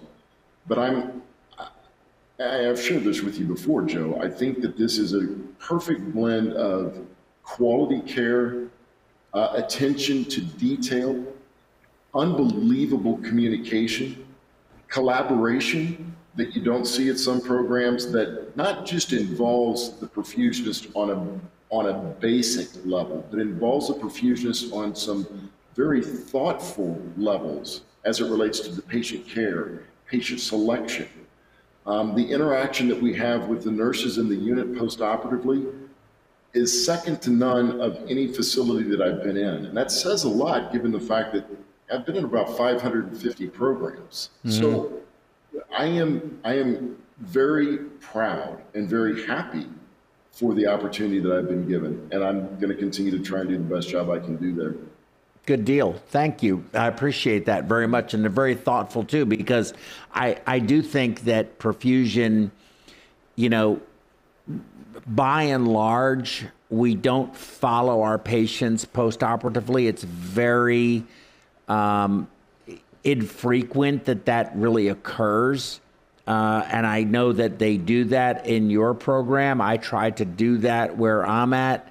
But I think that your program does stand out in that aspect where you really do spend the time to see how your patients are doing, so that you can really understand how what you're doing, what impact it has, good and maybe not so good sometimes, because this is heart surgery. Yeah, I think we've made heart surgery so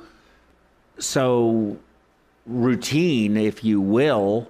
I think we sometimes lose sight of just how invasive the operation itself is and how durable a human being is to be able to go through all of that and come out the other side and by and large, with a high degree of probability of success, do so well. So I think that's very interesting. What I see in this slide, if you can put this slide up for me, I'd appreciate it, is that, the average length of a career is probably, you look at the military, 20 to 30 years, maybe 35 years. And there are, if you look at between 35 and 49 years, 5, 6, 7, 8, almost 9%. If you look at 30 to 34 years and add that in there, we're almost up to 20. We're at 20% of our workforce has 30 years of experience or more. That's a very interesting number, given that we only went up a couple of hundred. Not even a couple of hundred. How many was it? 4,100 and something to 42 something. It was like 87 or something like that. Not even 100. Years of experience by gender. I don't think that's really very important. Select the option. Well, that might be important. Let's look at it and see. It looks like males stay in the profession longer just by looking at this. So you look at the number on the right side, 45 to 49 years. So it starts to make a difference after 20, 24 years, 25 to 29 years. You start seeing the gap increasing in male, which is in blue, and female, which is in the orange. I'm not sure what that actually means and don't want to speculate on it. Select the option, your primary employment, academic healthcare center, 35%, community hospital, 31%. It's kind of hard for me to read that. Yeah, 31.2%. So basically it looks like, I find that hard to believe that you have more in the academic center than you do in the, maybe that's of respondents, because most cardiac surgery is done at the community level, not in academic centers. And here that bears out 33% are, so it's a higher number now, but just barely. But I think it's much different than that. Small contract group, less than 25 CCPs, is about 15%. Large contract group is about 12%. So you see that we're still looking at more in-house employment overall by these respondents. Remember, this is a survey. 92% being full-time. Alternative roles, select the, okay. All right, so with all of that said, here, look, this is an important one. Select the healthcare providers who regularly cover ECMO shifts at your primary institution, a full 63.7.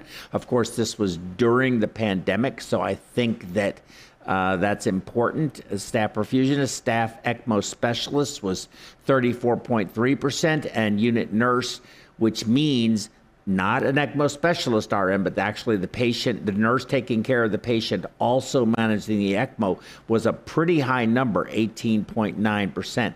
That's much higher than I would have thought.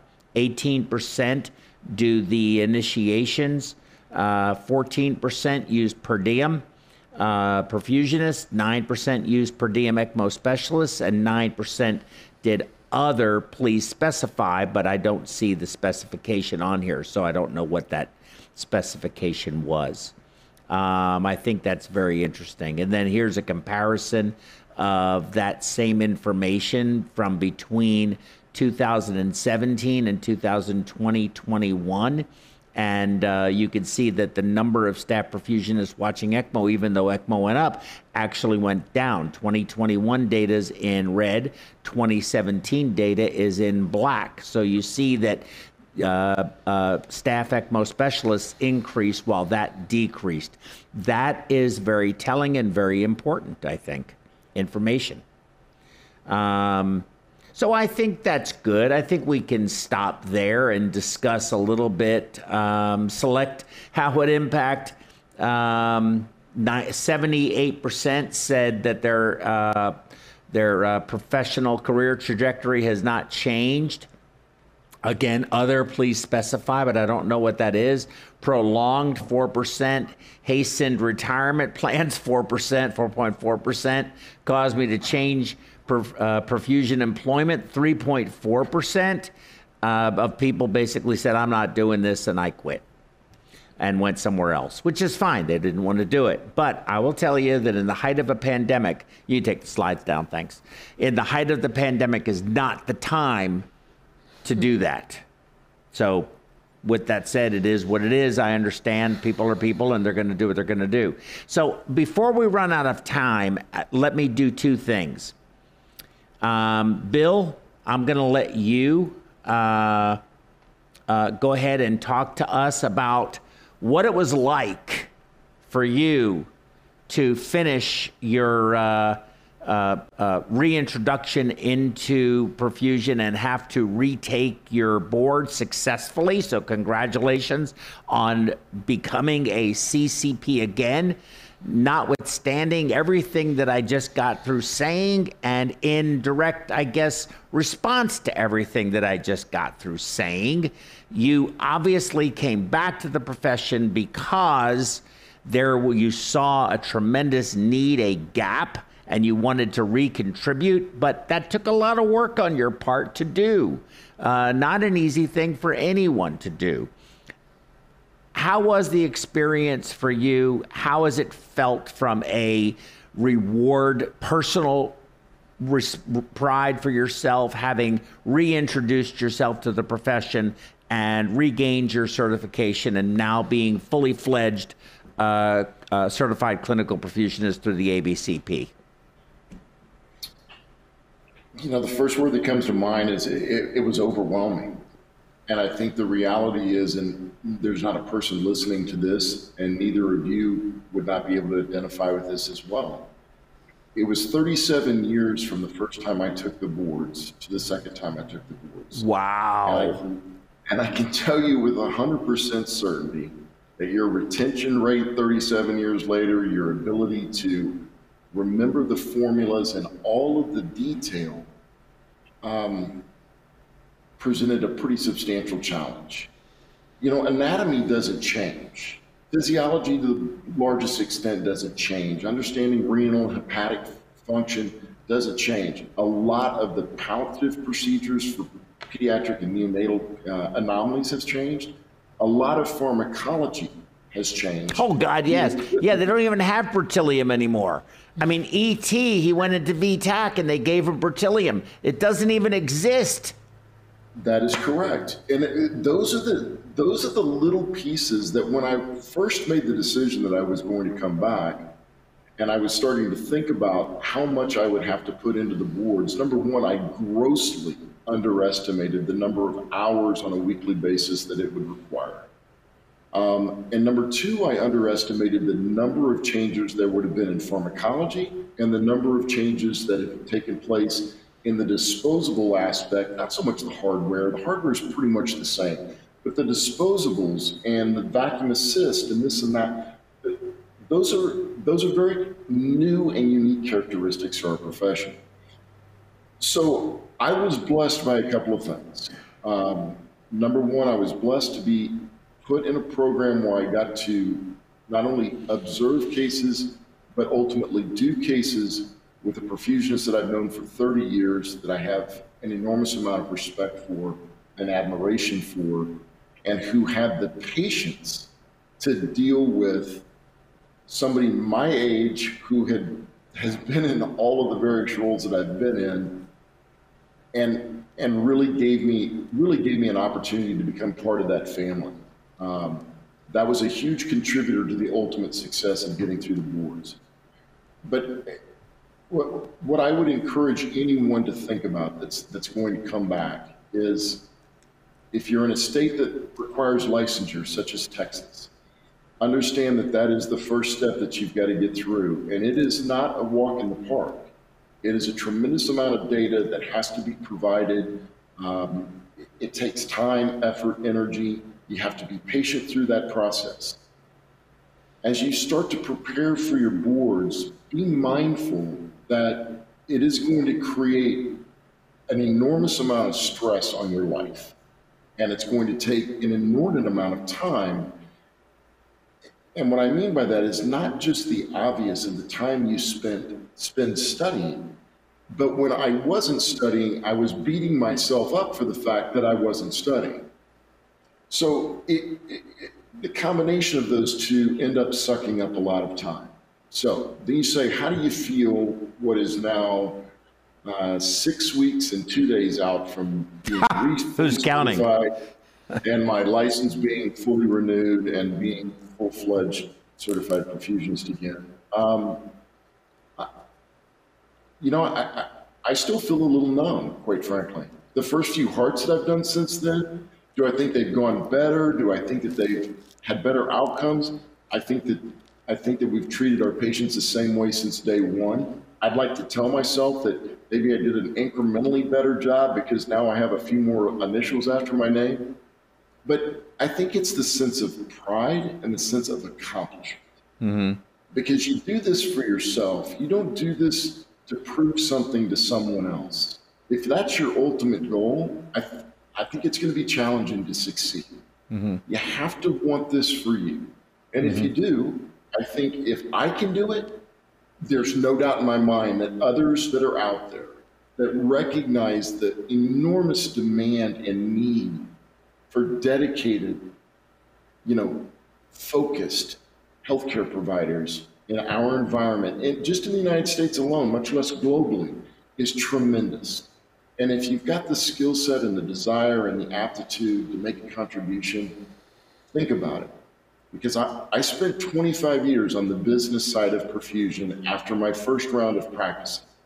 And I can tell you, it doesn't matter how many groups you buy, how many groups you sell, manage a P&L, manage the balance sheet, manage all these different programs. That is enormously rewarding as well.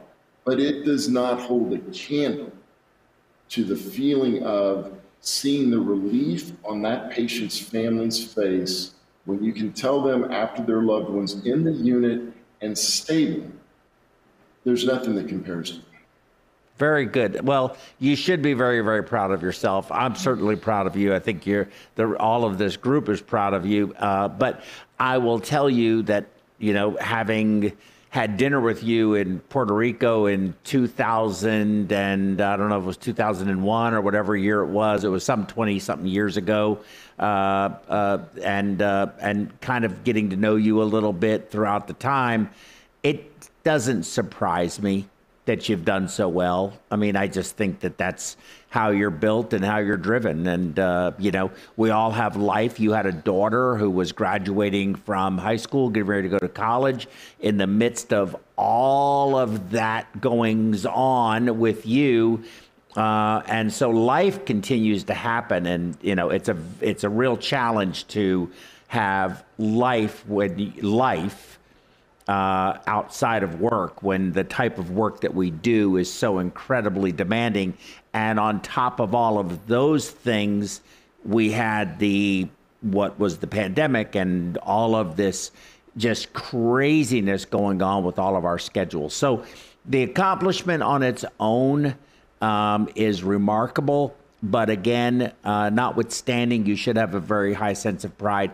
It doesn't surprise me knowing what kind of a person you are. So for all of us, we're very proud of you, and we're looking forward to a great collegial relationship. And I know that you're going to impact a lot of patients. Notwithstanding, like Vicky C., who has contributed in ways in what is really a relatively short period of time, is going to be one of those people in our profession that I'm going to need to take care of me, because ultimately I'm getting towards the end. Hopefully I'm not going to need extracorporeal circulation or ECMO services, but if I do, this is who is going to be taking care of me. And this is the kind of people we need in this profession. And you're going to do really well, too, because you've done a remarkable job so far. Okay. We probably have a silver alert. It's me. I'm fine. You tell them stand down. I'm right here. Okay. We have a few minutes left. Every time a patient is rolled into the operating room to have surgery, till the time they leave the operating room, get to the ICU, get through all of their process, they're just like that guy that took the leap of faith at over 24 miles above the earth and just went off, because it was all of the people that ran the system that got him to be able to do that in a safe way and recorded, of course, for posterity. But that's the leap of faith our patients take. We have to remember that. Patients, patient families, whatever the case may be, especially when they're elective. Not so much when they're emergencies, but even then, they still have to think about it. So, put the slides up. Who was that good-looking fella? It was me.